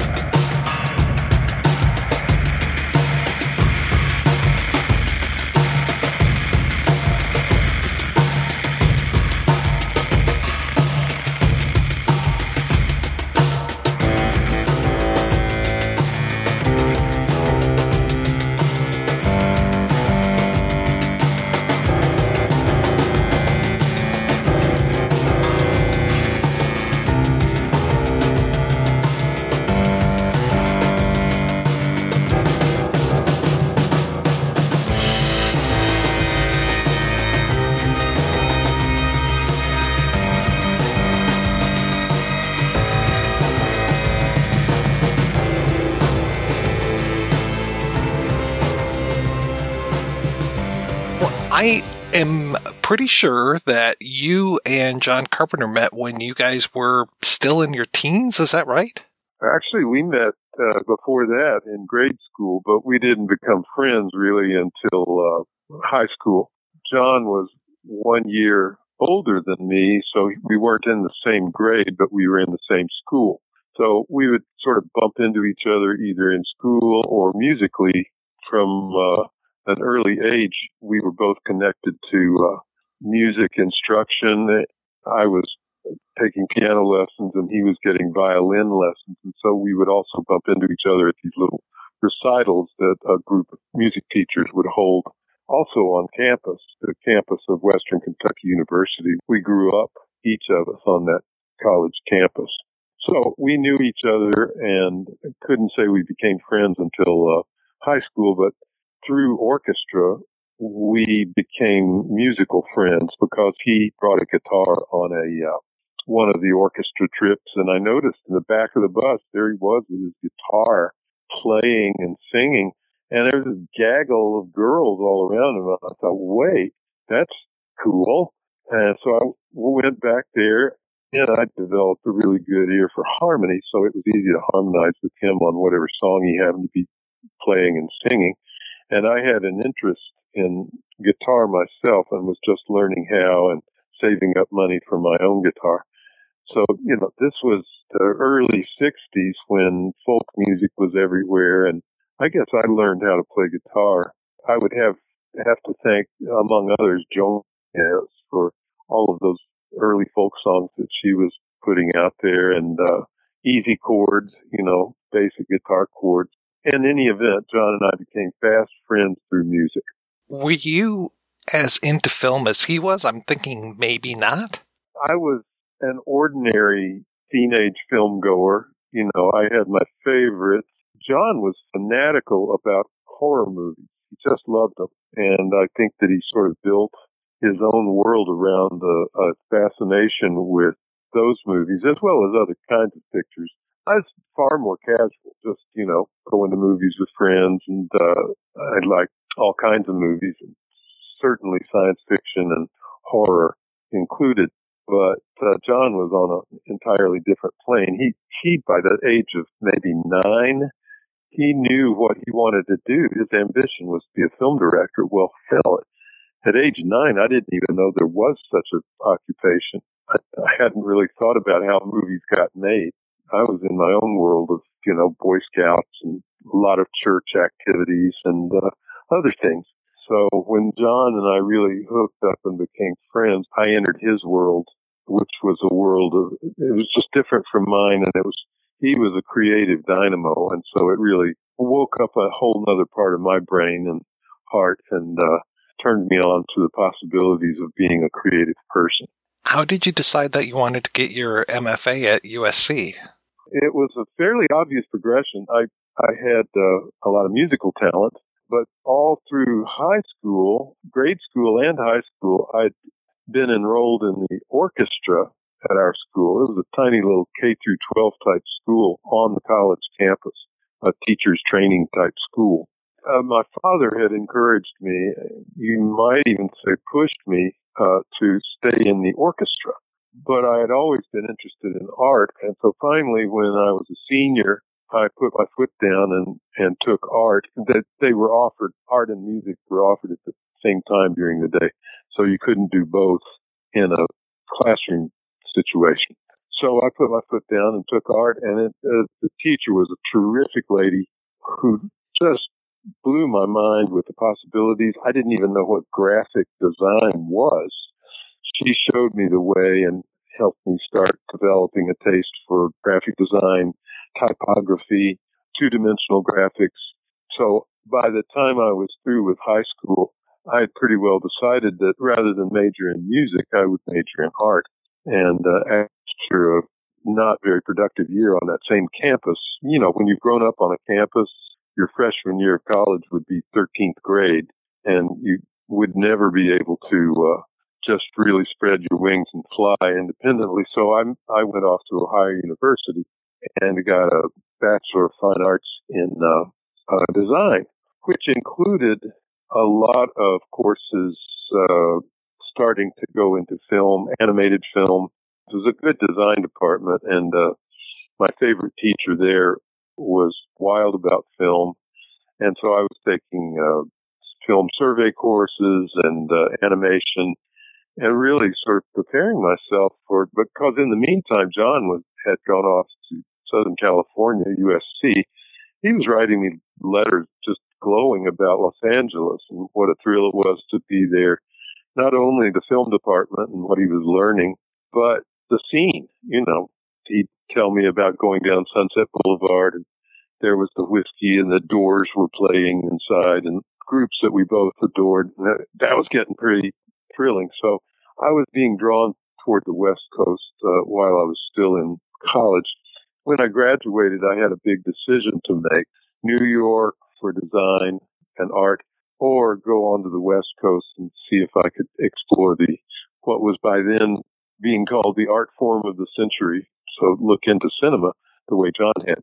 In the end, I decided to go west and enter USC. I got accepted as an animation student, but fairly quickly on, my interest turned toward live-action filmmaking.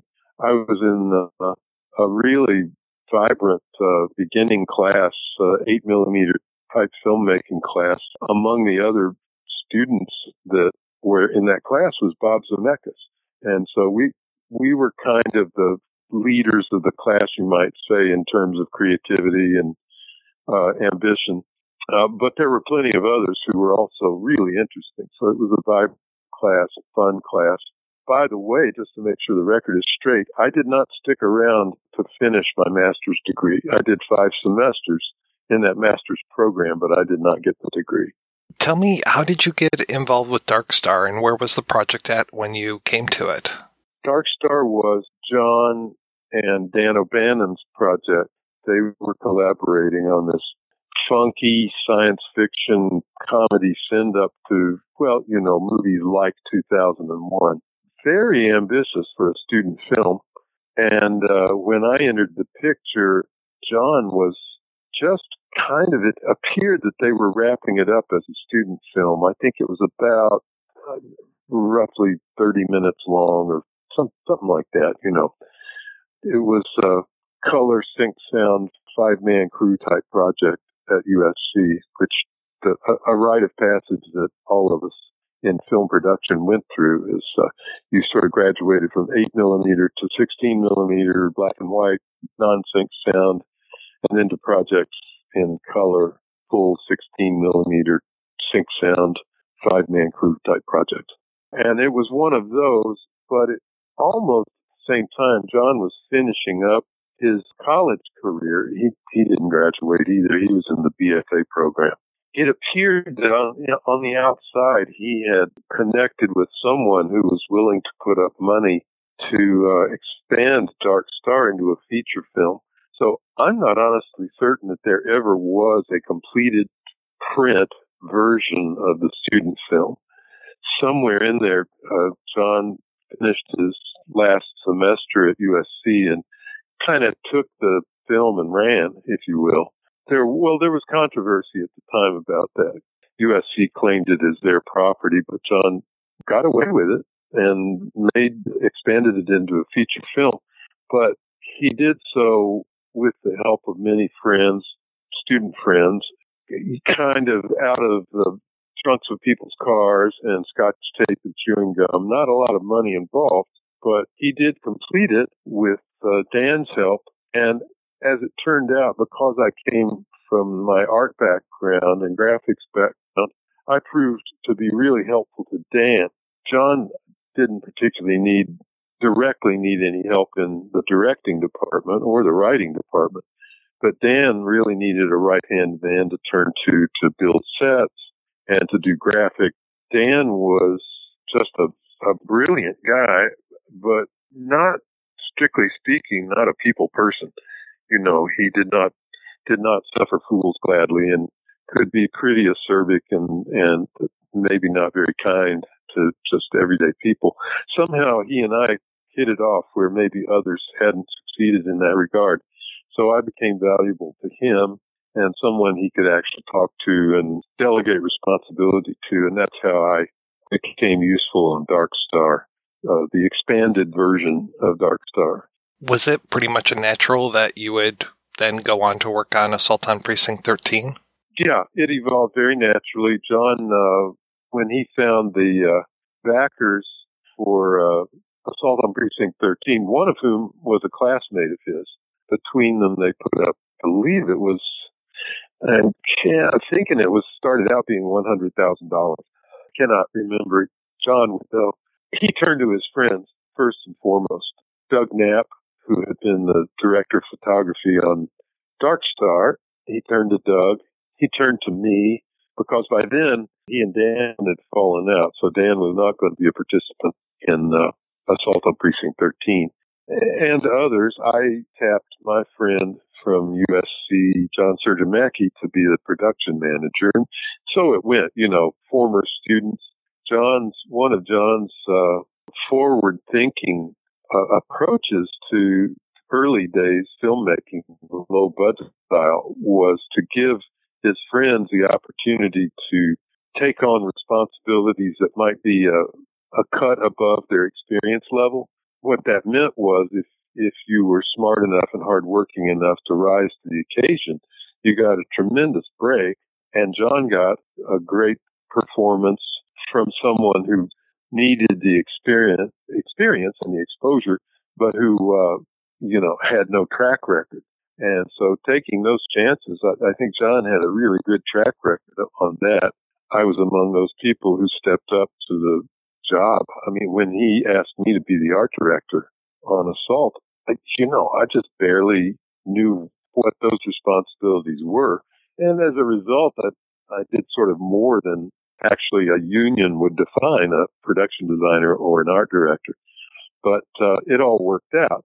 And that's really the way you succeed on a low-budget picture, is everybody has to wear several hats in order to get the job done.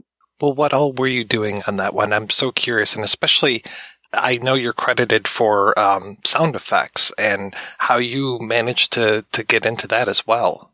Once again, it's very organic, very logical kind of progression of friends working together. My responsibilities on the shoot itself were centered around set building and making sure the central set of the movie was addressed, that being the interior of the police station, also the basement set at the climax of the movie, just basically a long corridor. Reminiscent, come to think of it, of the set I built in Dark Star for the elevator shaft. I had never thought of that until just now, but similar, just simple place to stage some action. After a couple of hiccups, I stumbled upon a set building company that helped me execute my plan, which was drawn, as I recall, by my friend Randy Moore, who by then had come out from Ohio University himself and had special talents and training in architectural drawing. So he drew up the plans based on my design. That was the number one responsibility, but it also encompassed preparing locations, doing props, because there wasn't everybody's wearing many hats, as I said. So preparing props just seemed like a natural part of the process of signage, graphics, even the costumes that everyone was wearing. My then girlfriend and eventually wife, Nancy then Loomis, or actually Nancy Keyes, who was then married to a guy named Loomis. She kept that name for a while. She was responsible for the costumes, but she allied. It was very natural for the two of us to ally with each other and help each other's departments. And so it was a peculiar approach to production design, because I just basically, if it was on screen and visual, I took responsibility for it. And the result is a fairly coherent visual effect. It looked consistent all the way through. And John gave me pretty free hand. He, of course, always had his opinion, but he wasn't, this was, in a way, his first official feature. Dark Star was kind of a fragmented job, but Assault on Precinct 13 had a real schedule. It was shot in 35 millimeter with a limited amount of money, but he had to be super organized and really know what he was doing on a daily basis. So he didn't have all that much time to pass judgment on what I was doing, as long as it looked decent. So he had a great deal of confidence in me, and I'm still grateful for that opportunity. When the movie went into the can, all of a sudden I was on the outside. John went into the cutting room because he couldn't afford an editor, so he was editing his own footage, which, if you know anything about filmmaking, is a really tough task to try to be objective in a different way. The old adage is that any film gets made 3 times, once when you write it, once when you shoot it, and once when you edit it. It's good to have different eyes on the subject. It just keeps it from becoming too self-indulgent, or that scene that you labored over at midnight that doesn't actually belong in the movie. You need somebody to say, hey, I'm sure it was a tough scene to get, but it just doesn't work. That's much harder if you're doing your own stuff, if you're editing your own stuff. Anyway, there was John in the cutting room, and coming out of USC, I was accustomed to following a movie from start to finish. So I went to see him. I said, hey, man, I'm lonely. Give me a job. Let me do something in the cutting room. And he said, well, do you know how to cut sound effects? And I, without much thought, said, well, of course. But I actually had some experience back at USC as a student, but that was it. I didn't really know what I was in for. It's a really complex job when it's done well because it involves, on the one hand, editing of dialogue and getting the dialogue to where you can really understand what the actors are saying. And sometimes that means replacing lines or going into the outtakes for a clearer reading on it's an intricate little process, not to mention all the actual sound effects, which you either have to borrow from other places or you have to originate, and then getting the music to work, remembering that John was to be the composer, so I knew that situation was pretty well in hand. But yeah, I jumped in. It was pretty thrilling and pretty intimidating because we had a connection through USC with an old buddy whose name you'll recognize, Ben Burt, who got involved with George Lucas, of course, and made a career out of that. But at the time, he had been in the projection booth at USC showing all the movies that came through there for the edification and entertainment of the students. And these included westerns and genre movies, film noir, and all the rest. And every one of them, he was recording off of the, generally film comes in 3 stripes for sound. And so he was taking the sound stripe and recording it, and therefore getting this wonderful library of gunshots and car, and all the rest. And so when we finally found Ben, he supplied us with, it was wonderful too. You'd hear another classmate, Jim Nichols, was the good connection. And he would come back with this tape and it would say gunfire.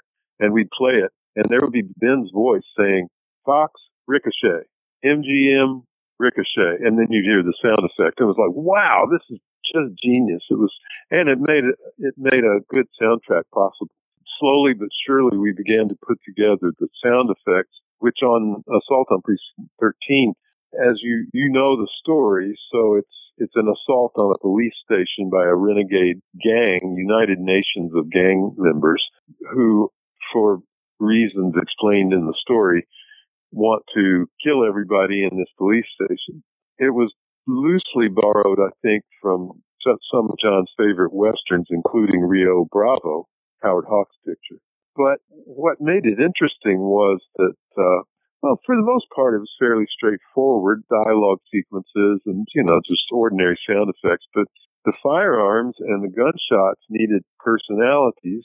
And moreover, there were silencers on some of the guns and impact sounds that we had to originate. We simply couldn't find. So we could afford a Nagra, which was the industry standard tape recorder at the time. So we originated a tremendous amount of those sound effects, including the hits. When a bullet would hit someone's torso, it needed a really grisly sound, which would stand out above the sound of the silencer that came just before. I remember in the end, we used a pair of great big Taylor scissors, snipping shut. That had the great, somehow the sound we needed for that, which is the case throughout sound effects history, is unlikely sounds that you wouldn't expect to be generated by this particular sound when applied to a different situation, just make it right and bring it to life in a colorful way. The other part of the challenge was that your listeners will probably know what a Foley session is. That's where you go in and you're performing, in effect, all the sound effects to the picture, because generally those effects aren't usable from the production track, which is, of course, focused mostly on dialogue. A typical movie will come in and fully put sound effects in that are generated right there in the room. Well, we couldn't afford a Foley session, so what we had to do was take a good look at the scene, map it out according to timing. Okay, there are 14 footsteps in this scene, and the first one occurs at about 3 seconds into the scene, and then thereafter, about every half second, there's a footstep. We would go outside, just wild record that sequence, and then come inside and fit the footsteps editorially. It was wild, and had to do the same thing. We couldn't afford looping. That is, typically you call the actors back in because, oh dear, we need you to redo this line, either because you said fuck, and now it turns out we can't have that in there, so you better say hell, or something. Those kinds of considerations, not to mention the sound was bad on this take, so would you please redo your lines here? Couldn't afford any of that, so it had to be pulled out of the box, that is to say, it had to be pulled out from alternate takes, or even in one or two cases, I just imitated the actor's voice for a word and recorded it right there in the editing room.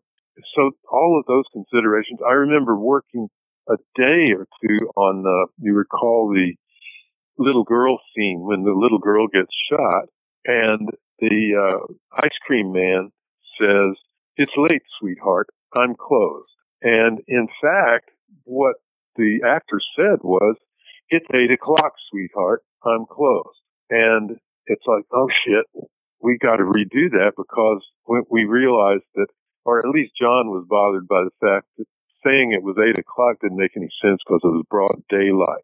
So we all knew it couldn't be mistaken for 8 in the morning, so that meant it was stupid. So I finally came up with the solution of finding an L sound out of his dialogue. It's 8 o'clock. I probably took it from a reading of a clock, somewhere an L sound, and then taking away the 8 o'clock and just keeping the part that said 8 and putting an L on the front of it to make it, and you can hear it if you listen carefully. It's a little funky, it doesn't quite, you can hear the edit if you're listening for it. But to an ordinary listener, the first time, it just says, "It's late, sweetheart. I'm closed." Those are the kinds of things that we came up with. And Mike, it's a funny thing about the final result. That means we had meticulously done soundtracks that were very simple in the end. There wasn't that much to it. Typically, a movie that has a full-time sound effects editor doing what he or she will do is going to go into a mixing situation with a billion tracks, just so many tracks you can't believe, and choices for the director or whoever's running the mix. Oh, you don't like that gunshot? Here's a different one. You want this one instead? All these kinds of bells and whistles that are typical. Well, we didn't have that. All those decisions were made in the cutting room because John was right across the room cutting on picture. And so I would be able to audition something for him, and then the decision's made. It's done. We don't have to have a bunch of choices, nor could we afford to. By the time we went into the mixing stage, it was a very tight little sound, where typically you might have 16 or 18 or 24 tracks of sound effects. For us, it would be 2 or 3, and they would be very clean and very simple and well laid out. Bill Varney, who mixed the movie for us, and later, I don't know how many Academy Awards he eventually won, but he was a terrific mixer. He complimented us. It was a different kind of mix for him. It was touch and go a lot of the way because we had so few tracks. We were just naked some of the time. And, we had to come up with various ways to make sure the thinness of our work didn't show. But those are solutions that those are things you do in the mixing stage. Maybe you have to add a little bit of traffic noise or something, but whatever. He brilliantly guided us through it and later complimented us and said, "This is a great approach to filmmaking because you kept it so simple. You can spend your time instead of what mixers often have to do is just spend days and days and days pre-mixing to get the tracks down to a manageable size." And we didn't have to go through any of that. It kept it very simple. And so in his opinion, it came out pretty elegant because it just simply wasn't that complicated after all was said and done. As to the editing of picture, John had a big job just putting the movie together as the editor. And he was struggling with the action sequences. I just think he was getting a little burned out by the time he was getting to those sequences.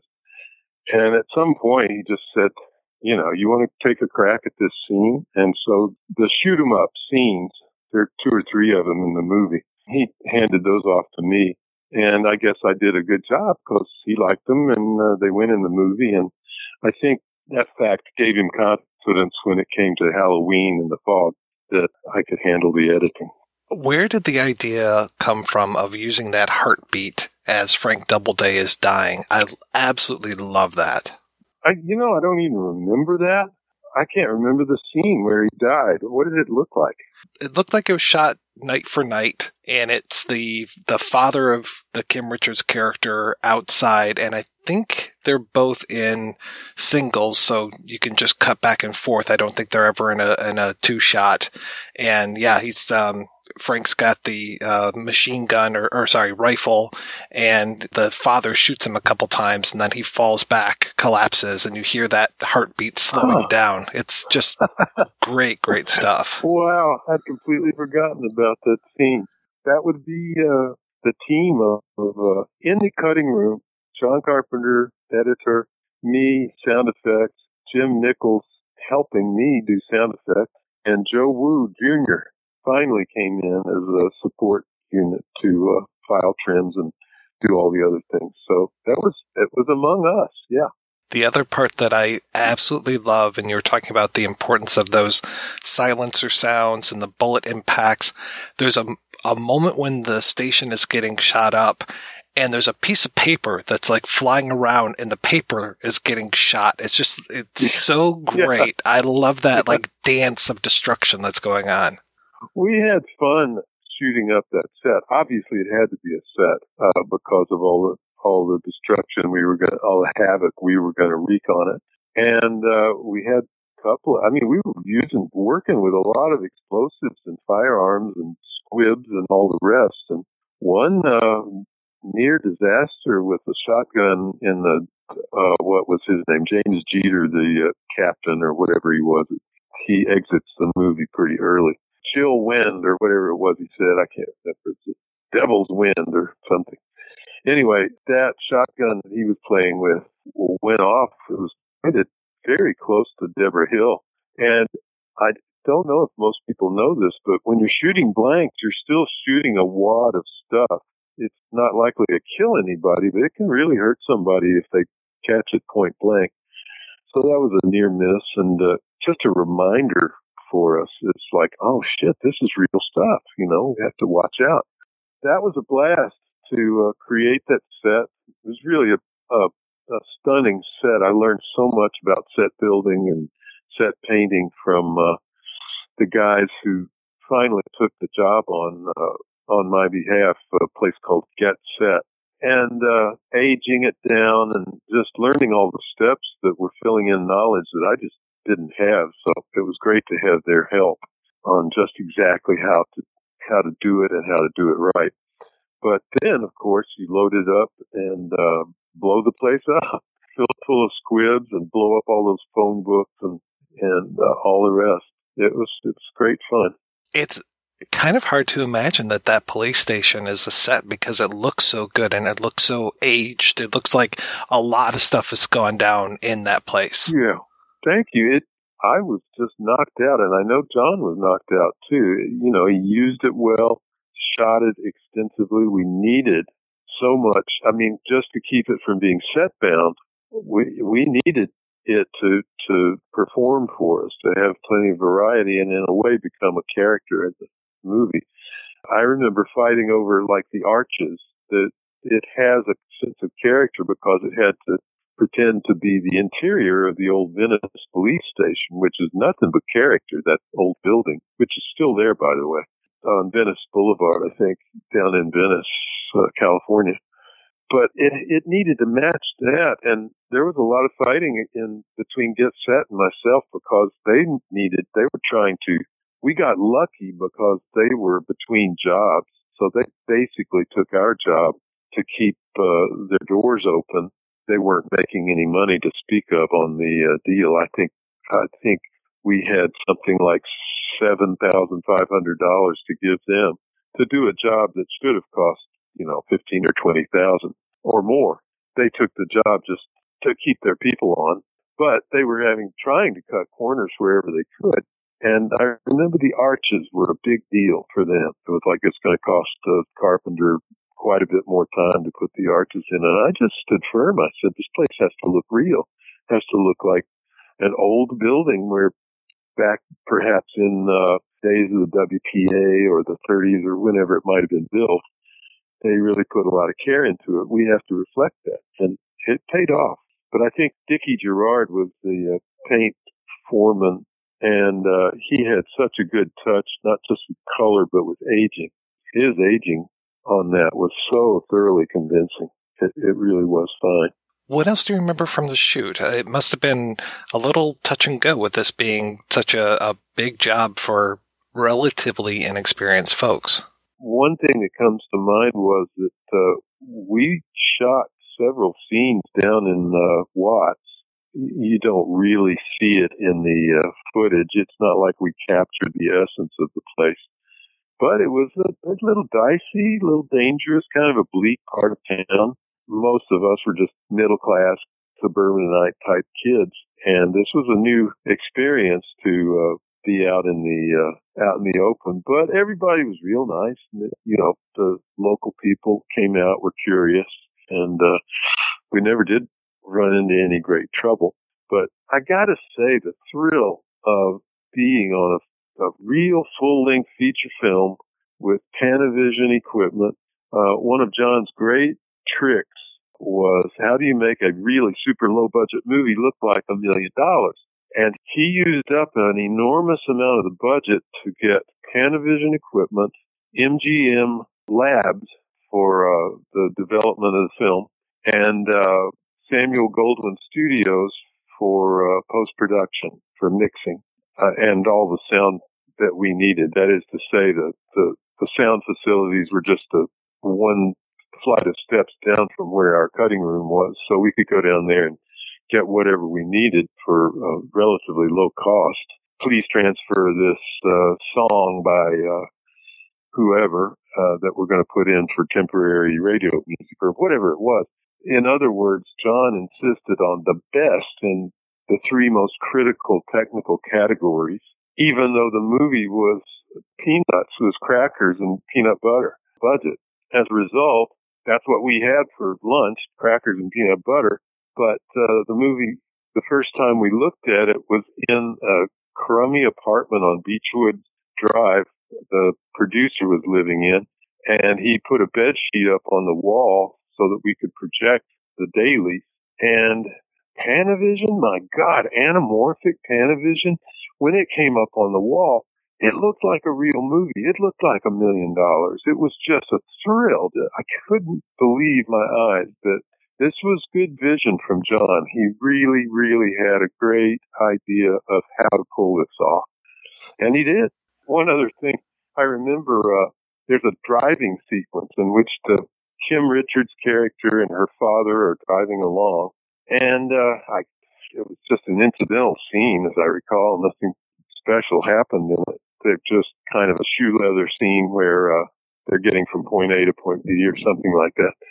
And because we're a low-budget movie, typically the way you handle a scene like that, if you're going to be out in real traffic, is you put your hero car on a low-slung trailer, and you haul it around with a camera truck, a special truck designed to do that, that typically is rigged out with all sorts of things the camera can mount on and blah, blah, blah, just the elaborate thing. Well, we had no such budget. So we had the hero car, and we had a camera that was clamped onto the hood with basically just a great big rubber stopper. And the actor is driving. He's actually having to drive while he acts. That sounds like nothing, but in fact, that's hard. It's hard to do. If you're trying to act, you don't need to be driving around in traffic. So the inevitable happened.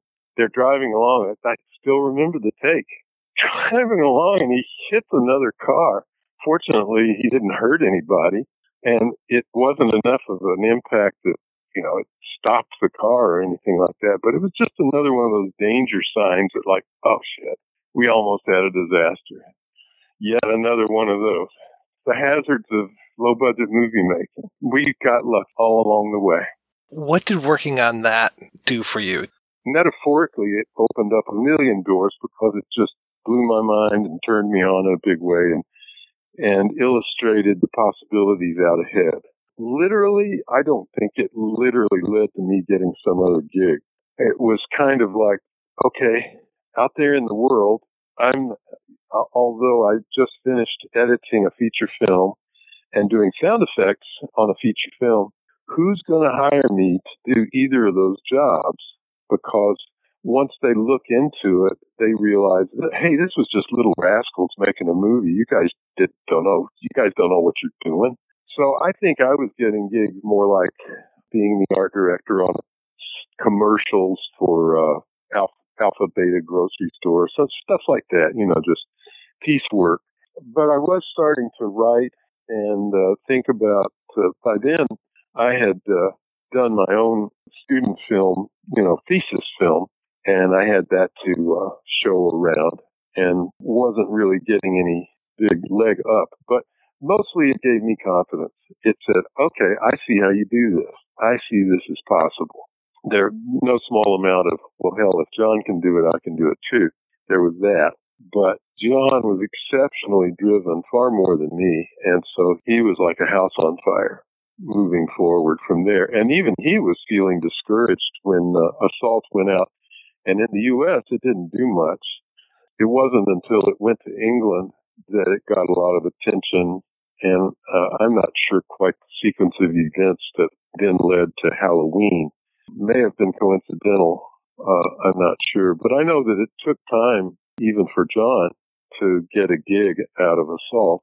And so for the rest of us coming off of that, there was a tremendous morale boost, but not literally a lot of like, oh, God, can we get you for our picture? It wasn't quite like that.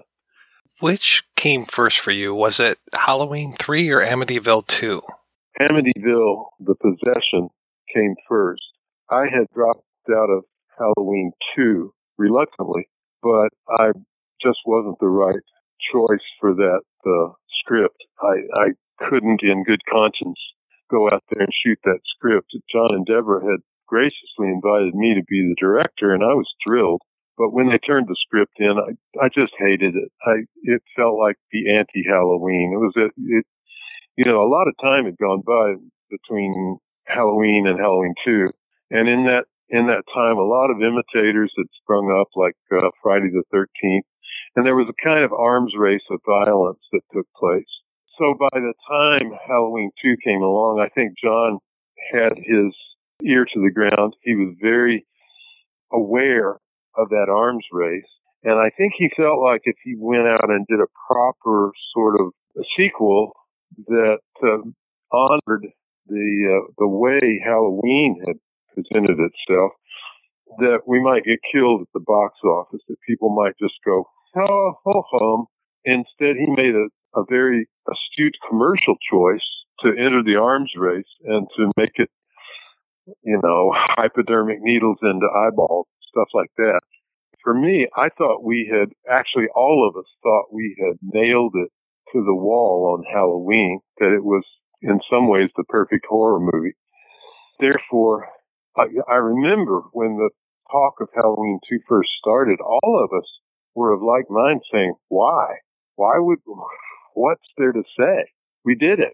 But that train was leaving the station with or without John and Deborah. And so I think they kind of reluctantly signed on. And as a result, John's choice was, I had the idea before the script got written, I was kind of lobbying for a 5 years later kind of sequel. The sort of movie that actually H2O was that movie. Laurie is now on a college campus kind of thing. And she's been traumatized and blah, blah, blah. That was what I was stumping for. But John decided to go with a 5 minutes later sequel. And that meant primarily just one-upping the violent gags where the shape is just rampaging around in a hospital killing people. I couldn't stand the script. And I knew that if I just shut up and directed the movie, it would probably be a good career move. It would make a lot of money. And if I could just keep my mouth shut, I could ride the train. But I also felt like that would be screwing John and Deborah over because they deserved a director who was really gung-ho about the script and who really wanted, sincerely wanted to make a good job out of it.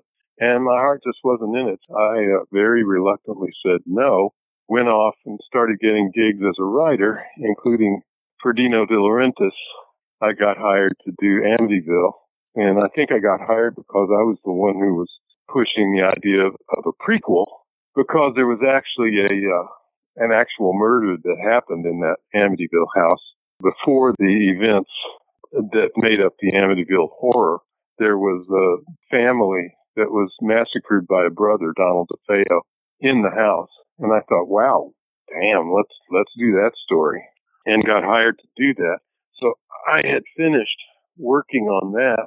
Dino liked me. Dino De Laurentiis liked me.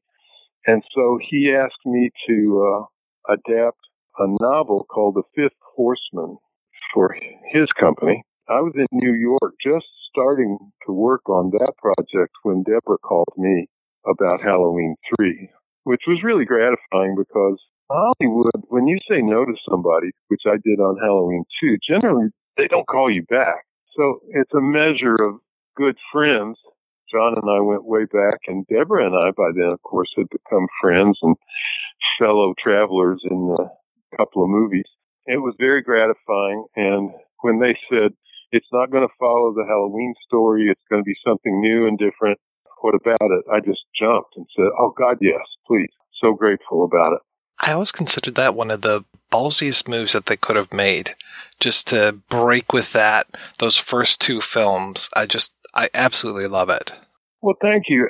There was just one thing missing from the formula, and that was that the people in charge, that being, although they had a shell company to protect them from union laws and stuff like that, it was Universal, and Universal failed to advertise it properly. They needed to set the table for the audience and say, this year, something completely different. It might turn into a franchise of its own. We're going to tell the story, another story. Each year, we're going to come out with a new idea about the season. It needed to be a pretty elaborate ad campaign to get everybody ready.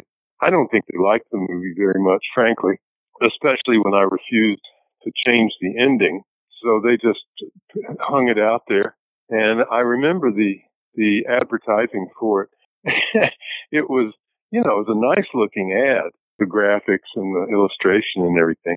But the only clue they gave the audience that it was going to be something completely different was way up in the corner, a little teeny banner that said, all new. Well, what the fuck does that mean? And as a result, you had a backlash like crazy, an audience going in to see Jamie in the shape and the big knife. And it's like, wait a minute, what's this? It has taken all these years for it to actually redeem itself and find it's got a really wonderful fan base. But it took a long time. It was a bitter, bitter pill to swallow when it went out there and was perceived, at least, as a failure. How was it working with Dan O'Herlihy? Oh, he was a dream. He was just beginning to get a few cobwebs here and there. He had big, long dialogue pieces to do. And he would go up once in a while and, no harm there, just do another take. But casting Dan was Deborah's idea. And it was just brilliant. I mean, I wouldn't have thought of Dan O'Herlihy, but he was terrific, completely professional, old school, show up, do your lines, be on time, don't make waves, just cooperate as best you can. I respect any actor who says, look, I have an issue with this. I don't think my character would say this or something like that. Okay, fine. Let's talk that through. Dan he wasn't even like that. He just got out there and did the part, went home. He's a delightful man. So easy to work with. I have to tell you, I really like your work on the reboot of Twilight Zone. One of my side gigs, podcasting wise, I do a podcast about that series, and we actually named it after one of the episodes you directed, Dreams for Sale. Well, good. Thank you. Those were good times. I felt like I didn't really want to do TV very badly because that was still an era when to cross over into TV was sort of the curse that you might not get to keep doing feature film work because you'd sullied yourself with television. I resisted. But the Twilight Zone, that was a special case. I thought, shit, this is really good stuff. Let's go. And then after that, Max Headroom came along, equally innovative and completely out there. So I started imagining myself as someone who, yes, I'll do TV if it's really special and it's event TV, blah, blah, blah. It turned out to be the place I could get a good paycheck because after, Halloween 3, then Aloha Summer, then Fright Night Part 2, and at that point, none of those movies had made any box office to speak of, and so I wasn't getting called to do feature films anymore. So it became a necessity to do TV. But I'm glad you liked Twilight, though. How did you get involved with Fright Night 2? That is definitely one of my favorite sequels. Thank you. As so often happens in the movie and television business, it's a friend, a connection through a friend. Miguel Tejada Flores, a writer, was working. He had a gig at the time for Vista Pictures, which was headed by Herb Jaffe, who had been the producer on the original Fright Night. When he set up Vista Pictures, he brought the sequel rights to Fright Night with him. He'd hired a bunch of young people, young, enthusiastic people who wouldn't break the bank, but, were up-and-comers. And they were just making one film after another. Fairly low budget, but smart, Miguel was a neighbor, or he had been a neighbor of mine. We were friends. And so he called me in on a script called Trapdoor that he was working up and he needed some help on. And so I don't think that ever got made, but it caused me to have a friendship with him and with his company and some of the people in that company. So I guess when they decided to go with Fright Night, when my name came up, I was a familiar face at that point. And as so often happens, it winds up being who you know. I know better than to believe what I read on the internet, but is there any truth to you having worked on a film called Helliversity? Helliversity was the title of a film, still hasn't been made. It is now entitled The Gate. And in a way, you could say it's a primarily black cast set at a primarily black university in the South. And it's, in effect, it's the reanimation of a corrupt Jim Crow era sheriff who comes back and re-inhabits, or you could say possesses, the body of a young, white, innocent campus cop. And it's Thanksgiving weekend, and there are a few stragglers who don't go home for Thanksgiving. The campus is a walled sort of fortress, which one of my favorite themes is any place that you can turn into a security area and lock people out can also become a prison where people get locked in. That's the general thrust of it. And that got set up 2 or 3 different times and just died at the starting line each time. It didn't quite get made. There was even a version of it that was, we were going to go to India. We found financing in India to make it. But it's still a good, solid horror movie, fun horror movie. In some ways, I think there's a passing resemblance to Halloween. You could almost say it was the Black Halloween. But so far, never got made. I don't imagine that much is going on these days because of COVID, but I am curious, what have you been able to work on, if anything? One of my favorite couple of projects, I've written a novella called One Christmas Eve, which is basically it's a buddy story about an old man and a young man, an old street rat and a young guy, aimless guy who's really cynical and his marriage is busted up. And it's Christmas Eve and he's wandering home. And if you recall, It's a Wonderful Life. This has a similar beginning. He sees this old man out ice skating on a pond in a city park, and the guy goes through the ice, and he rescues him, and that's the beginning of the story. And it's a story of an endless Christmas Eve that goes on forever. And it turns out the old man is a kind of Santa Claus figure. I'm really fond of that, and I think it has a shot. I have been stubborn about.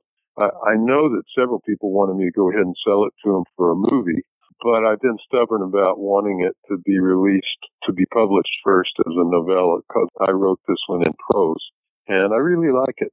Two more that I've been focused on. All of these, I think, feeling very confident that they might get made.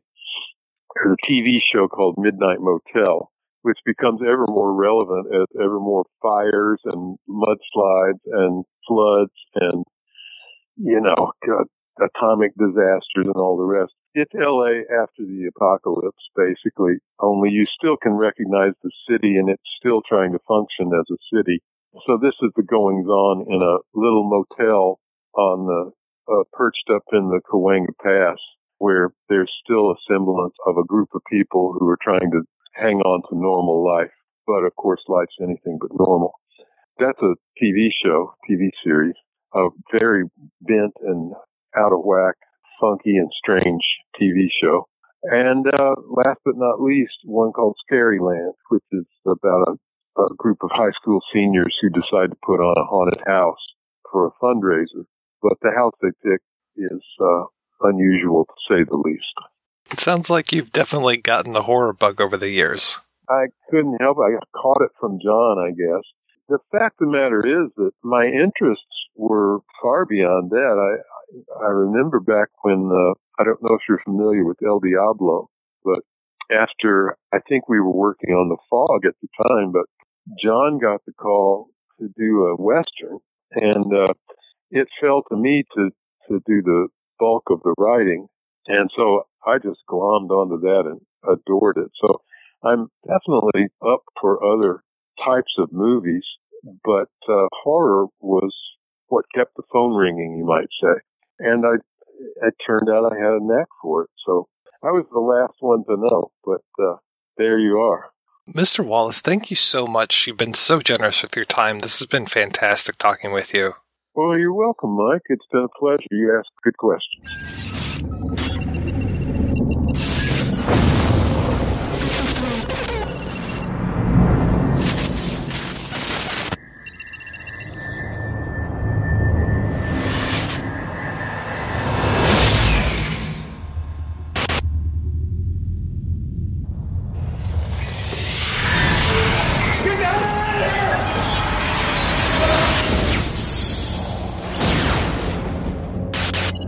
It was supposed to be a routine prisoner transport.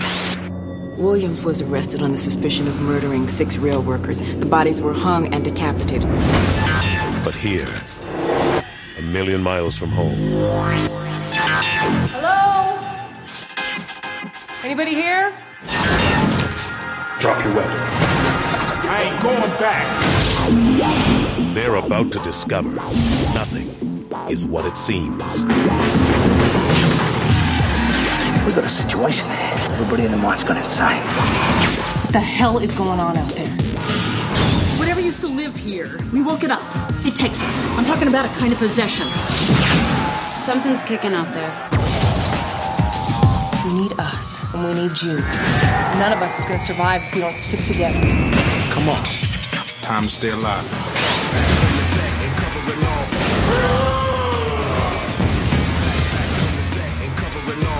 Second time I saved your life. Yeah, run a tab. From the master of terror. Go, get out! John Carpenter's Ghosts of Mars. Damn, girl. I like you already.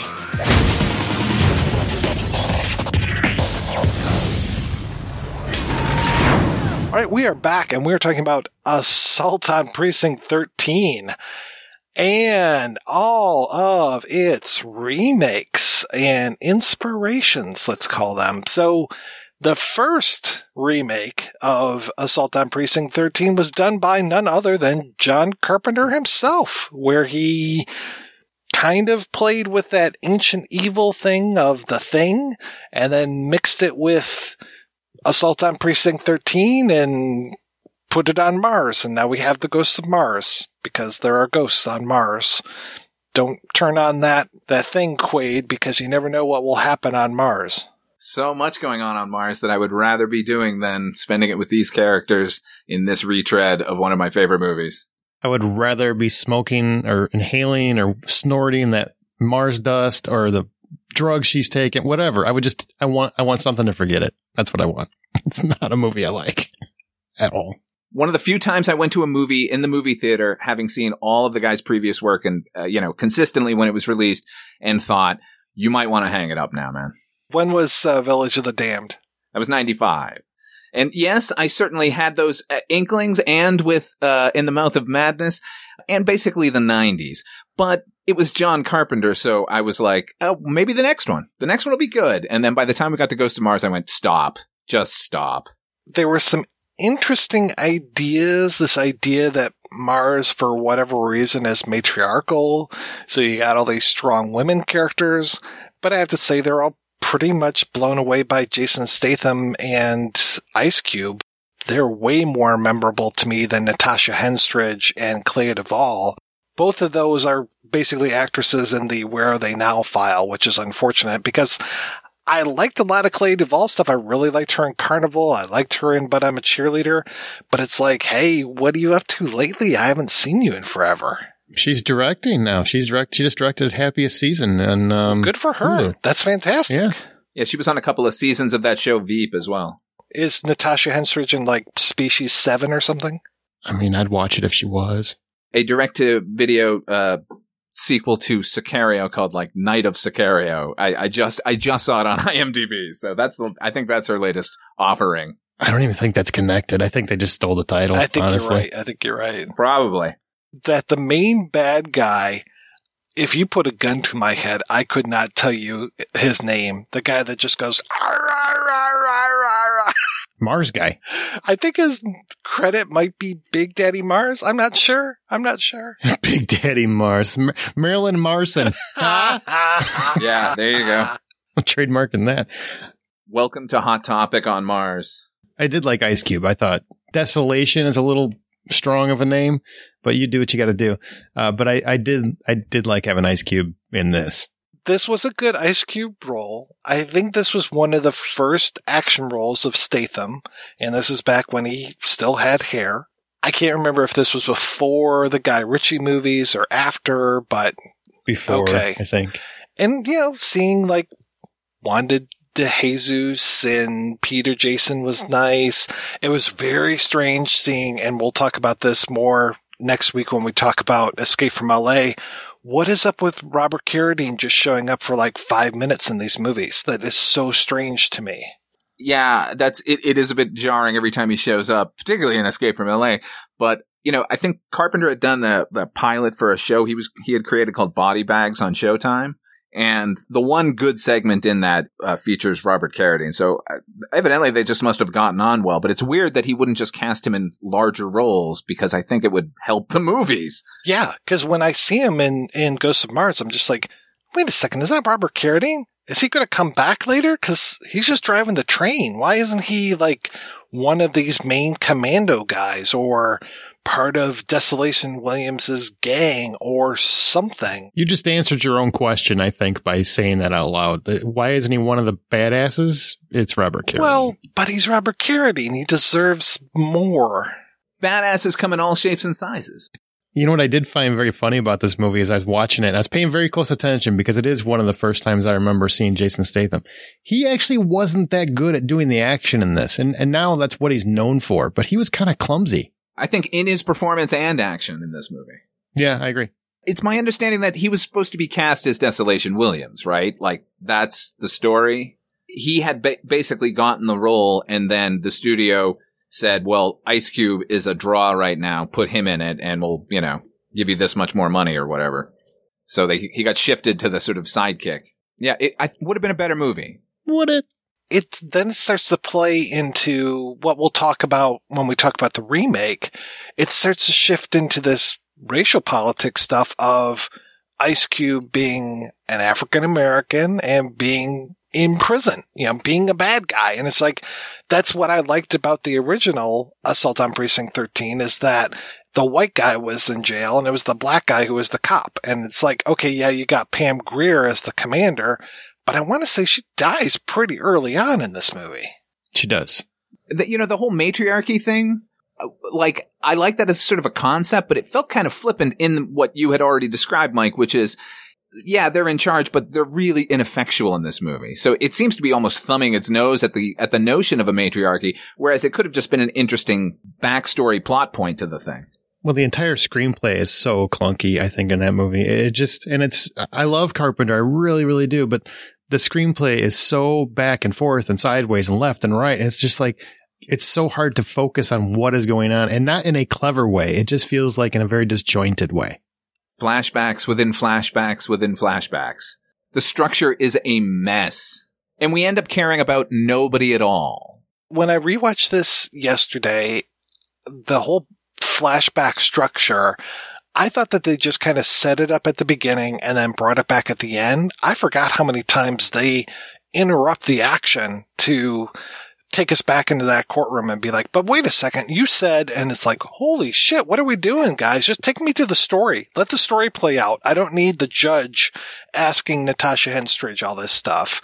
And the judge, I thought she was an okay actress, but I kept thinking that she was Joanna Cassidy. And I was like, wait a second, how is Joanna Cassidy both the judge and in the flashbacks? But I was glad to see Joanna I always like when Joanna Cassidy shows up and stuff, and she was pretty good as a badass in this. But yeah, to your point, it did feel like, yeah, the women can say that they're in charge, but really it's more like the guys like Desolation Williams are in charge. Yeah, she effectively becomes his sidekick by the end of the movie. Well, she doesn't have the presence, I like Natasha Henstridge. I did like the first Species film. I think it's hilarious, especially Forrest Whitaker as the psychic who can't predict anything other than like going into a hotel room that's smashed up and saying, she's very angry. And it's like, what was your first clue? Yes, she has limited appeal, Natasha Henstridge does. No presence at all, really. Like, every time she's talking, it's just like, you're just saying these words and, there's nothing behind it. Well, Clea Duvall would have been a much more effective protagonist. I think that she's a badass. And I would have been like, okay, cool. Absolutely. Get her and Ice Cube, have them back to back or throwing shotguns from one to another or something. Or maybe using laser guns if we're in the future and on Mars. I don't know. But yeah, it was rough. In the future, society will finally find a way to protect itself from those whom it fears the most. A wall will be built between us and them, and they will be locked down in District 13.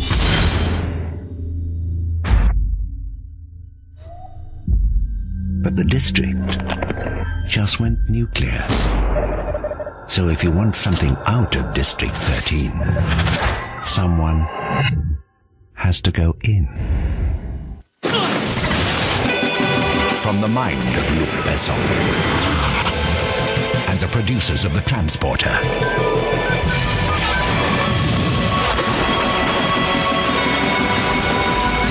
this July, if you're going in, make sure you can get out.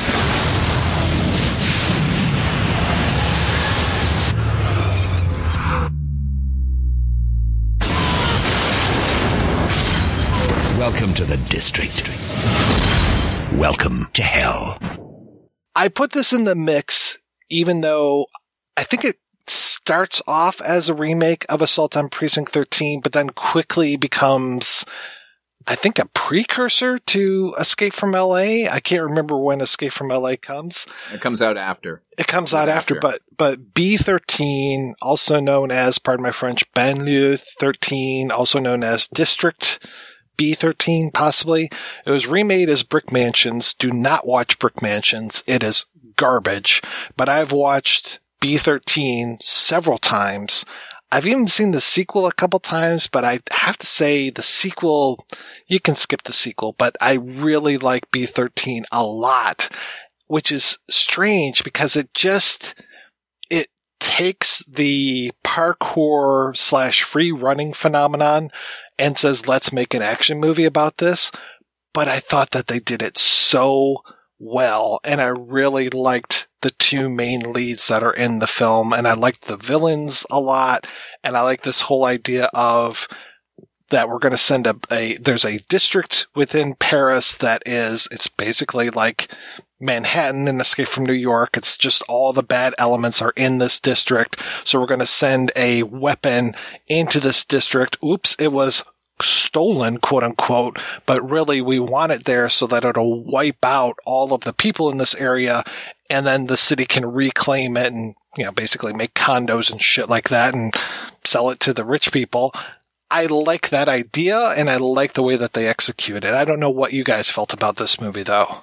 This is the first time I had seen it, and, it made me realize one thing about every time they show parkour in a movie, which is, it seems obviously the path of least resistance, and they, speeds up their chase, and they're, running and getting away, but they never actually get away.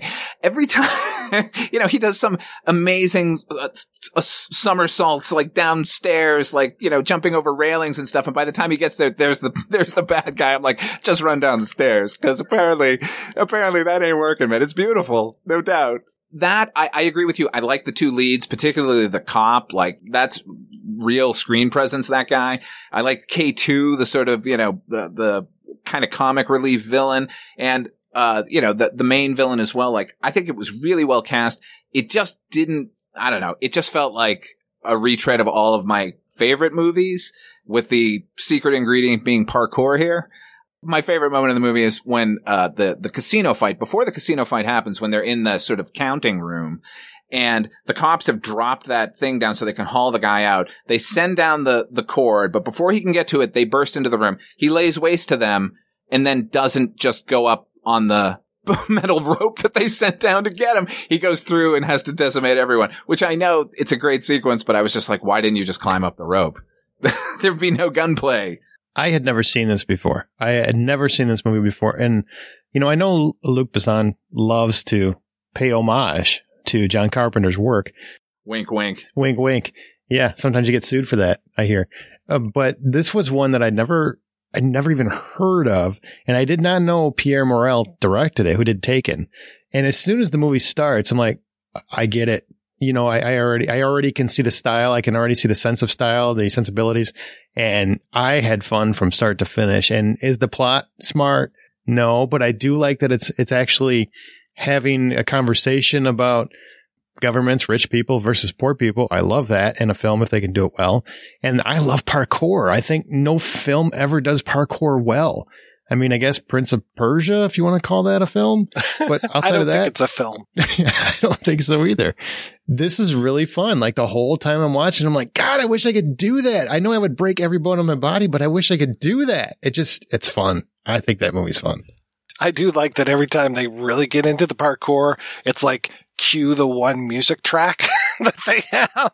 Yep. You cannot do parkour without that music. I agree with you, Father Malone, as far as like, this guy just ran like halfway across this district and there are the bad guys like waiting for him when he gets downstairs. It's like, how does that happen? But to your point, Aaron, I love how beautiful it looks, just the balletic qualities of it when he's going down the stairs and just like flipping from one rail to the other. And the one guy like tries to face off against him and he falls down the stairs. I thought that was a great fall. It was very, very painful. I really did like that casino fight that we were talking about. Just there's a lot of good action sequences to this. I think the only other time I've seen parkour done as well was the beginning of Casino Royale, the absolutely remake. Yep. Which to me, and I know that this is really heretical to say, I think that's the only Daniel Craig James Bond movie that I like a lot. The others, I think you can just take those and throw them in the garbage. Sorry. You are a terrorist. I am. I'm a horrible, horrible human being. But I really like that. I'm right there with you on that.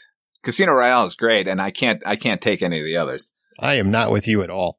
The sequel to B13, which is like Ultimatum, I think I told you guys over the weekend, it's like, if you haven't watched it yet, just skip it. Because I have seen it a couple times, and it's like instantly forgettable kind of thing. Like, I remember the beginning of it very well. I remember like when we catch back up with Leto, the dark-haired guy, and when we catch back up with the cop who is undercover as a Thai masseuse and saving a priceless painting. Like, those opening things are pretty good, but then once you get into the story, it's like, yeah, no, we needed to go someplace else other than the district. They needed to go out a little bit more. But definitely, I would say if you can track down District 13 and not see the dubbed version, by the way, I started watching the sequel and it was dubbed and I was just like, nope, let me find the real version. Yeah, I mean, you don't have to read much of it anyway because most of it's action, so you're not reading a whole lot.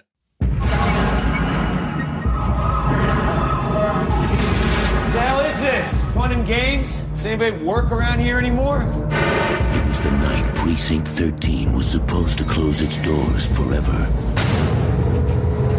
No offense, officer, but we're closing down. We're short-staffed. Central said we park here overnight until the road's clear. Until Detroit's most lethal prisoners changed everything. I'm responsible for everybody in here. That's my job. I assume you know who I am, Sergeant. You're a gangster. That's accurate. He's a cop killer.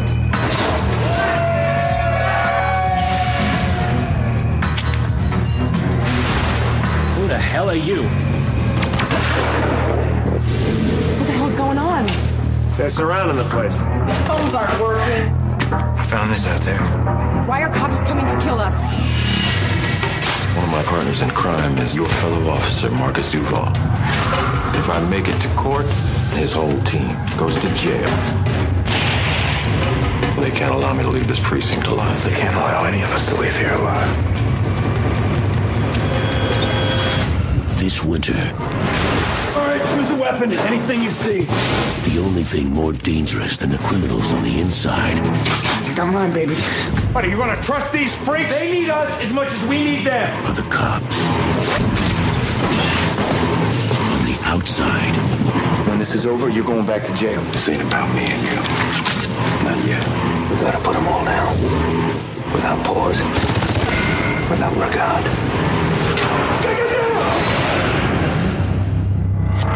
From the producer of Training Day, Ethan Hawke, Lawrence Fishburne, John Leguizamo, Ja Rule, Drea Di Matteo. We all gotta start trusting each other right now if we're gonna make it through this night.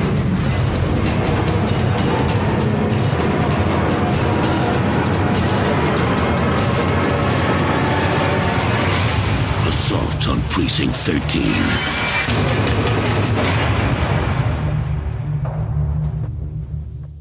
I had never seen the proper Assault on Precinct 13 remake until this weekend, even though, and I didn't know until I started watching it, even though it is set in Detroit. And I usually try to watch movies that are set in Detroit just to see how wrong they get things. They definitely got the snow right. When the snow comes like this, and it has come like this, it will shut the city down, which is weird that it's a snowfall that is taking things out other than like the sick prisoner, that it's the snow that drives them to the precinct. Thank goodness they timed this capture of Bishop to a huge snowstorm. I was thankful. The snow is my favorite part of the movie. Is it? It was the only thing that was working. Oh, Everything else was awful. I do like this movie. It's like one of those where I just take my brain, throw it down the street, and I enjoy it. I liked some of the character actors that were in there. I liked seeing Brian Dennehy. I liked seeing Kim Coates. I was tolerant of Gabriel Byrne. I really like Larry Fishburne a lot, especially when he can be a badass, but at the same time that they've race flipped these guys and made the black guy the person in jail and the white guy the cop. I was like, okay, that kind of undoes everything from the first movie.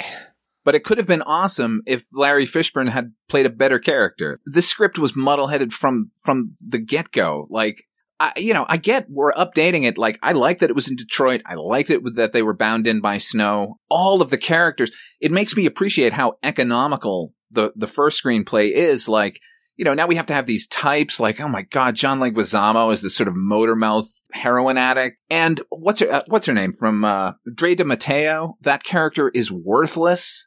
Like we were talking about the first film and the sort of sexual chemistry between those two characters. And the scene in here, as we mentioned before, it's so clumsy and just dumb. Like, it's bad. They're in the middle of the siege, and like, what is she going to take him in another room? Like, just logically, it makes no sense. I don't know. I don't know. I do not like this movie. As soon as Jerry Bruckheimer and Don Simpson began making movies, like, we have to start with an opening scene that's sort of like the end of whatever previous mission to set up the character's redemption, like halfway through the movie. And it's just so dumb. And I don't care about Ethan Hawke and his team getting killed. I don't know. Sorry. You guys have differing opinions maybe, but I enjoy the movie for what it is, except I have real issues with Ethan Hawke's character and everything he does with the therapist, I think is, well, especially now, I mean, it's painfully outdated. And I think it was outdated in 2005 when this came out. I really like Lawrence Fishburne in this movie. So maybe I'm in the minority. I don't know, but I thought he was kind of badass. I did agree, Drea DiMatteo, what they did with her character. I don't blame her at all. I just think it was written poorly for her, but I do think she had a little bit more fun at the end in terms of her character, but I overall enjoyed it. Like, it's one of those movies where I took a lot of the stuff and just said, you know what? I'm just going to watch the movie. It's not trying to be the original. That's for sure. And it's just basically trying to make a 2005 version, probably a Bruckheimer version of what that movie would be. But for what it was, I enjoyed it mostly, especially once the action starts. I think that if they had given this movie a different name, I probably would have liked it better, but that it was trying to be a remake, but then not necessarily being a remake at the same time. Maybe it was a reboot, if you will, a reimagining. I was just like, yeah, no, it's not working for me as this new version of this thing that I love. I know that this is going to sound horrible, but I'm going to say it anyway. Having two attractive blonde women in the film, I kept mixing them up. So I'm like, wait, is that Maria Bello? Is that Drea Matteo? Who? Because also it's very dark in the police station after a while, and I'm just like, okay, I just see kind of like blonde hair and a female shape. Who am I looking at right now? So it was tough. One's in fishnet stockings. Yeah, one's definitely in fishnet stockings.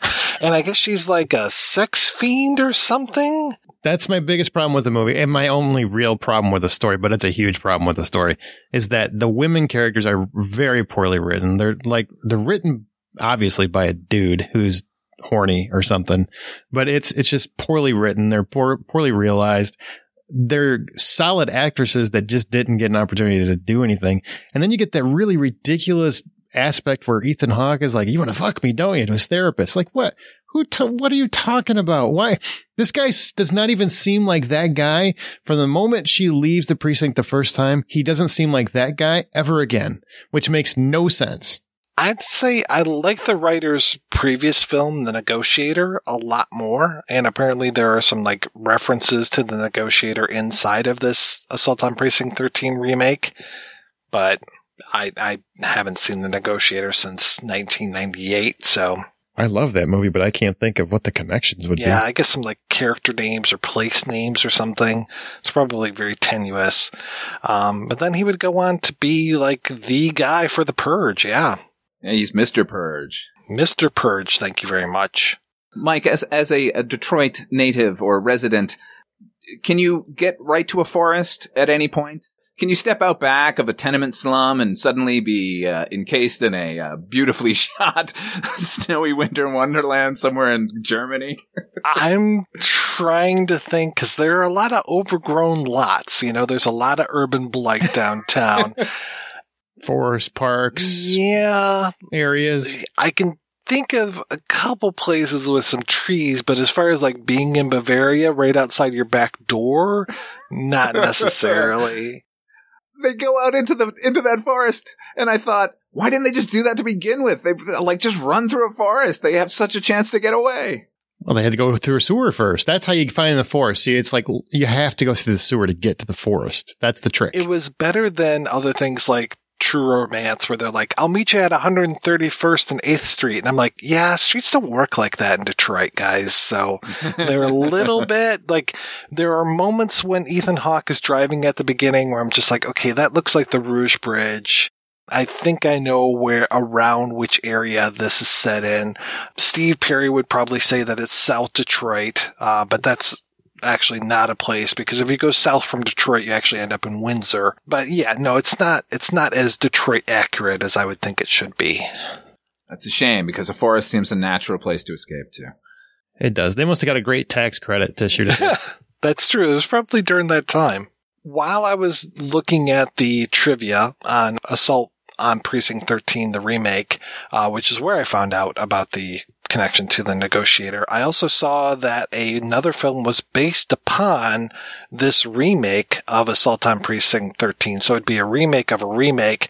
I went and I tracked it down, a Indian film called Kaithi, Kaithi. And I don't know if you watched that one, Father Malone, but I made it about 20 minutes through, and then I was just like, yeah, I'm not getting this one. Well, you got further than me, so congratulations on that. Yeah, not gonna do it.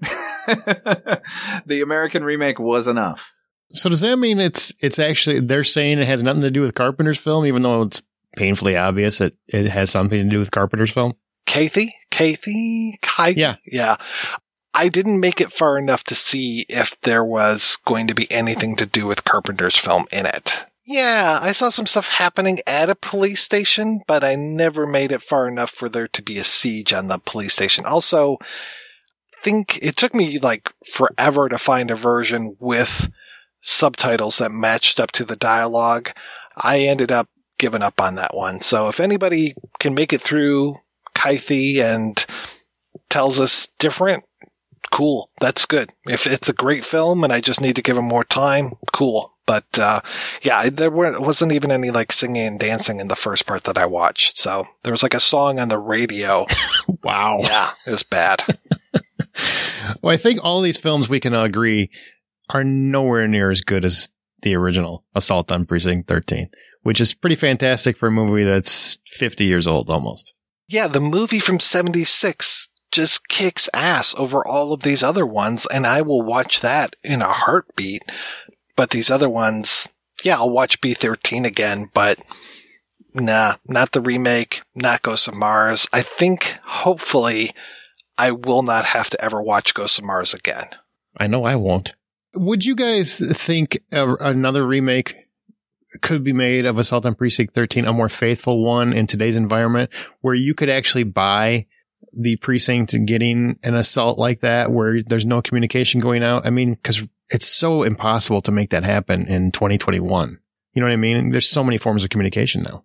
I think it could be done as long as the ways that the communications are broken are plausible, as opposed to just a bunch of people in the station like, my cell phone isn't working. They must be using a jammer. Like, come on. At the early scene in any modern movie now where they show you that the protagonist's phone is like nearly dead, like, we're going to take that away. So, but yeah, I think another remake of this movie could be very worthy, setting it somewhere completely different. Like, Carpenter failed setting it in space, but that was a natural thing. How about a Western? Mm-hmm. How about straight up? I don't see why not. The way that the gang operates, they are very much the Native Americans that you see in a lot of different Westerns. This whole idea of them being this silent, deadly thing. I mean, them using silencers draws as much attention as if they were using arrows. I can't even express how smart that was, I thought, even rewatching it. And especially when the idiot realizes that he's been shooting for like 20 minutes and he had no bullets. Yes. So good. Still my favorite moment. Classic. All right, guys, let's go ahead and take another break, and we're going to play a preview for next week's show. In 1997, one man will have more power than a president, more loyalty than a king. He's the Duke of New York. What did I teach you? You Tupac, the Duke of New York. You're a number one. Isaac Hayes is the Duke of a New York City that's a walled maximum security prison in John Carpenter's Escape from New York. That's right. We are back next week with a look at John Carpenter's Escape from New York. Until then, I want to thank this week's co-hosts, Aaron and Father Malone. Father Malone, what has been keeping you busy, sir? I do a podcast called Dark Destinations, which is kind of a radio drama that I do monthly. That's eaten up most of my time. I write and produce that thing. You can find it at fathermalone.com, which actually has links to a lot of different things, including the other podcast that you and I do, Mike, Dreams for Sale, the Twilight Zone 85 podcast. And Aaron, how about yourself? Well, I have a weekly podcast on film and television called The Hollywood Outsider. We review movies. We talk about movies. We talk about TV. A lot of things that happen there. You can find that at thehollywoodoutsiders.com or, of course, on your favorite podcast app. And also, I've been doing a monthly podcast on every Alfred Hitchcock movie called Presenting Hitchcock. And we do them in a random order. We just pick every month and see what we get, including the silent films, which is a totally different world for me. I'm not a big silent film fan. You can find that also at The Hollywood Outsider, but it's called Presenting Hitchcock in your podcast app. That sounds very cool. What are you doing next? Do you know? 39 Steps, I think, is the next one. Oh, very cool. Still haven't done Rear Window, which is my favorite one of all time, but we'll get there. They showed Rear Window when I was at band camp in 8th grade, maybe 9th grade, and it was amazing to see like all these 15, 16, up to 18-year-olds sitting around completely enwrapped in Rear Window. Like none of them had ever seen it before, and everybody was just laser focused on that TV. He was able to play even that group so many years later, just play us like a violin. It was amazing. That is amazing. I remember watching that with my kids. And, you know, it's hard to keep kids focused on. They didn't pay attention to many Hitchcock movies, but that one came on, and I think they all understood why I loved it in every way. Seeing that on the big screen, seeing that little cigarette butt light up. In the window. Yes, so good. Well, thank you so much, guys, for being on the show. Thanks to everybody for listening. Please head on over to the website, projectionboothpodcast.com, where you can find out more about today's episode. You'll also find a link over to Patreon, where you can make a donation to the show. Every donation we get helps the Projection Booth take over the world. Got a smoke? The world don't owe me no favors, but it gives me pain and misery. I've been in and out of prison for the best part of my life. Yes, I'm just a natural loser. You can't fight it. You can't fight it. You can't beat the system. You can't fight it. You can't fight it. You can't fight it. You can't beat the system. I turn to religion in a natural way.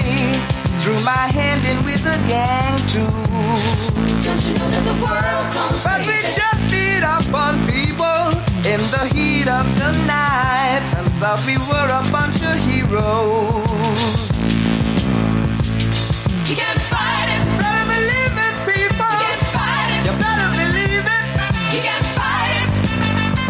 You can't beat the system. You can't fight it. You got to believe it. You can't fight it. You better believe it, baby. You can't fight it. You can't beat the system.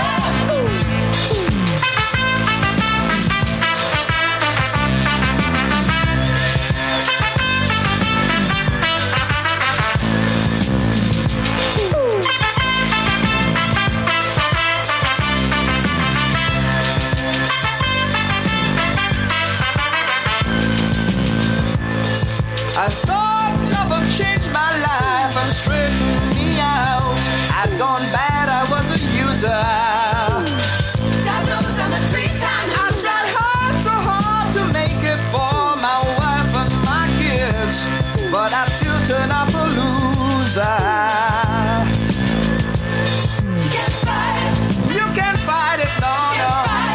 Oh, no. You can't fight it.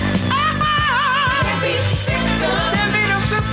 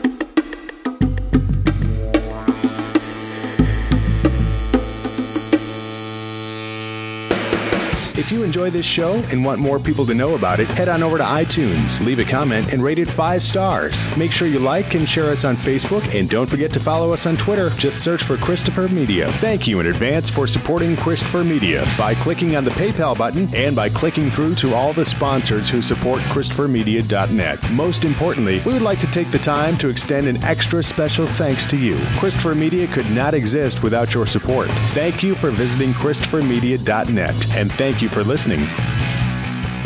Christopher Media. Let's make some noise.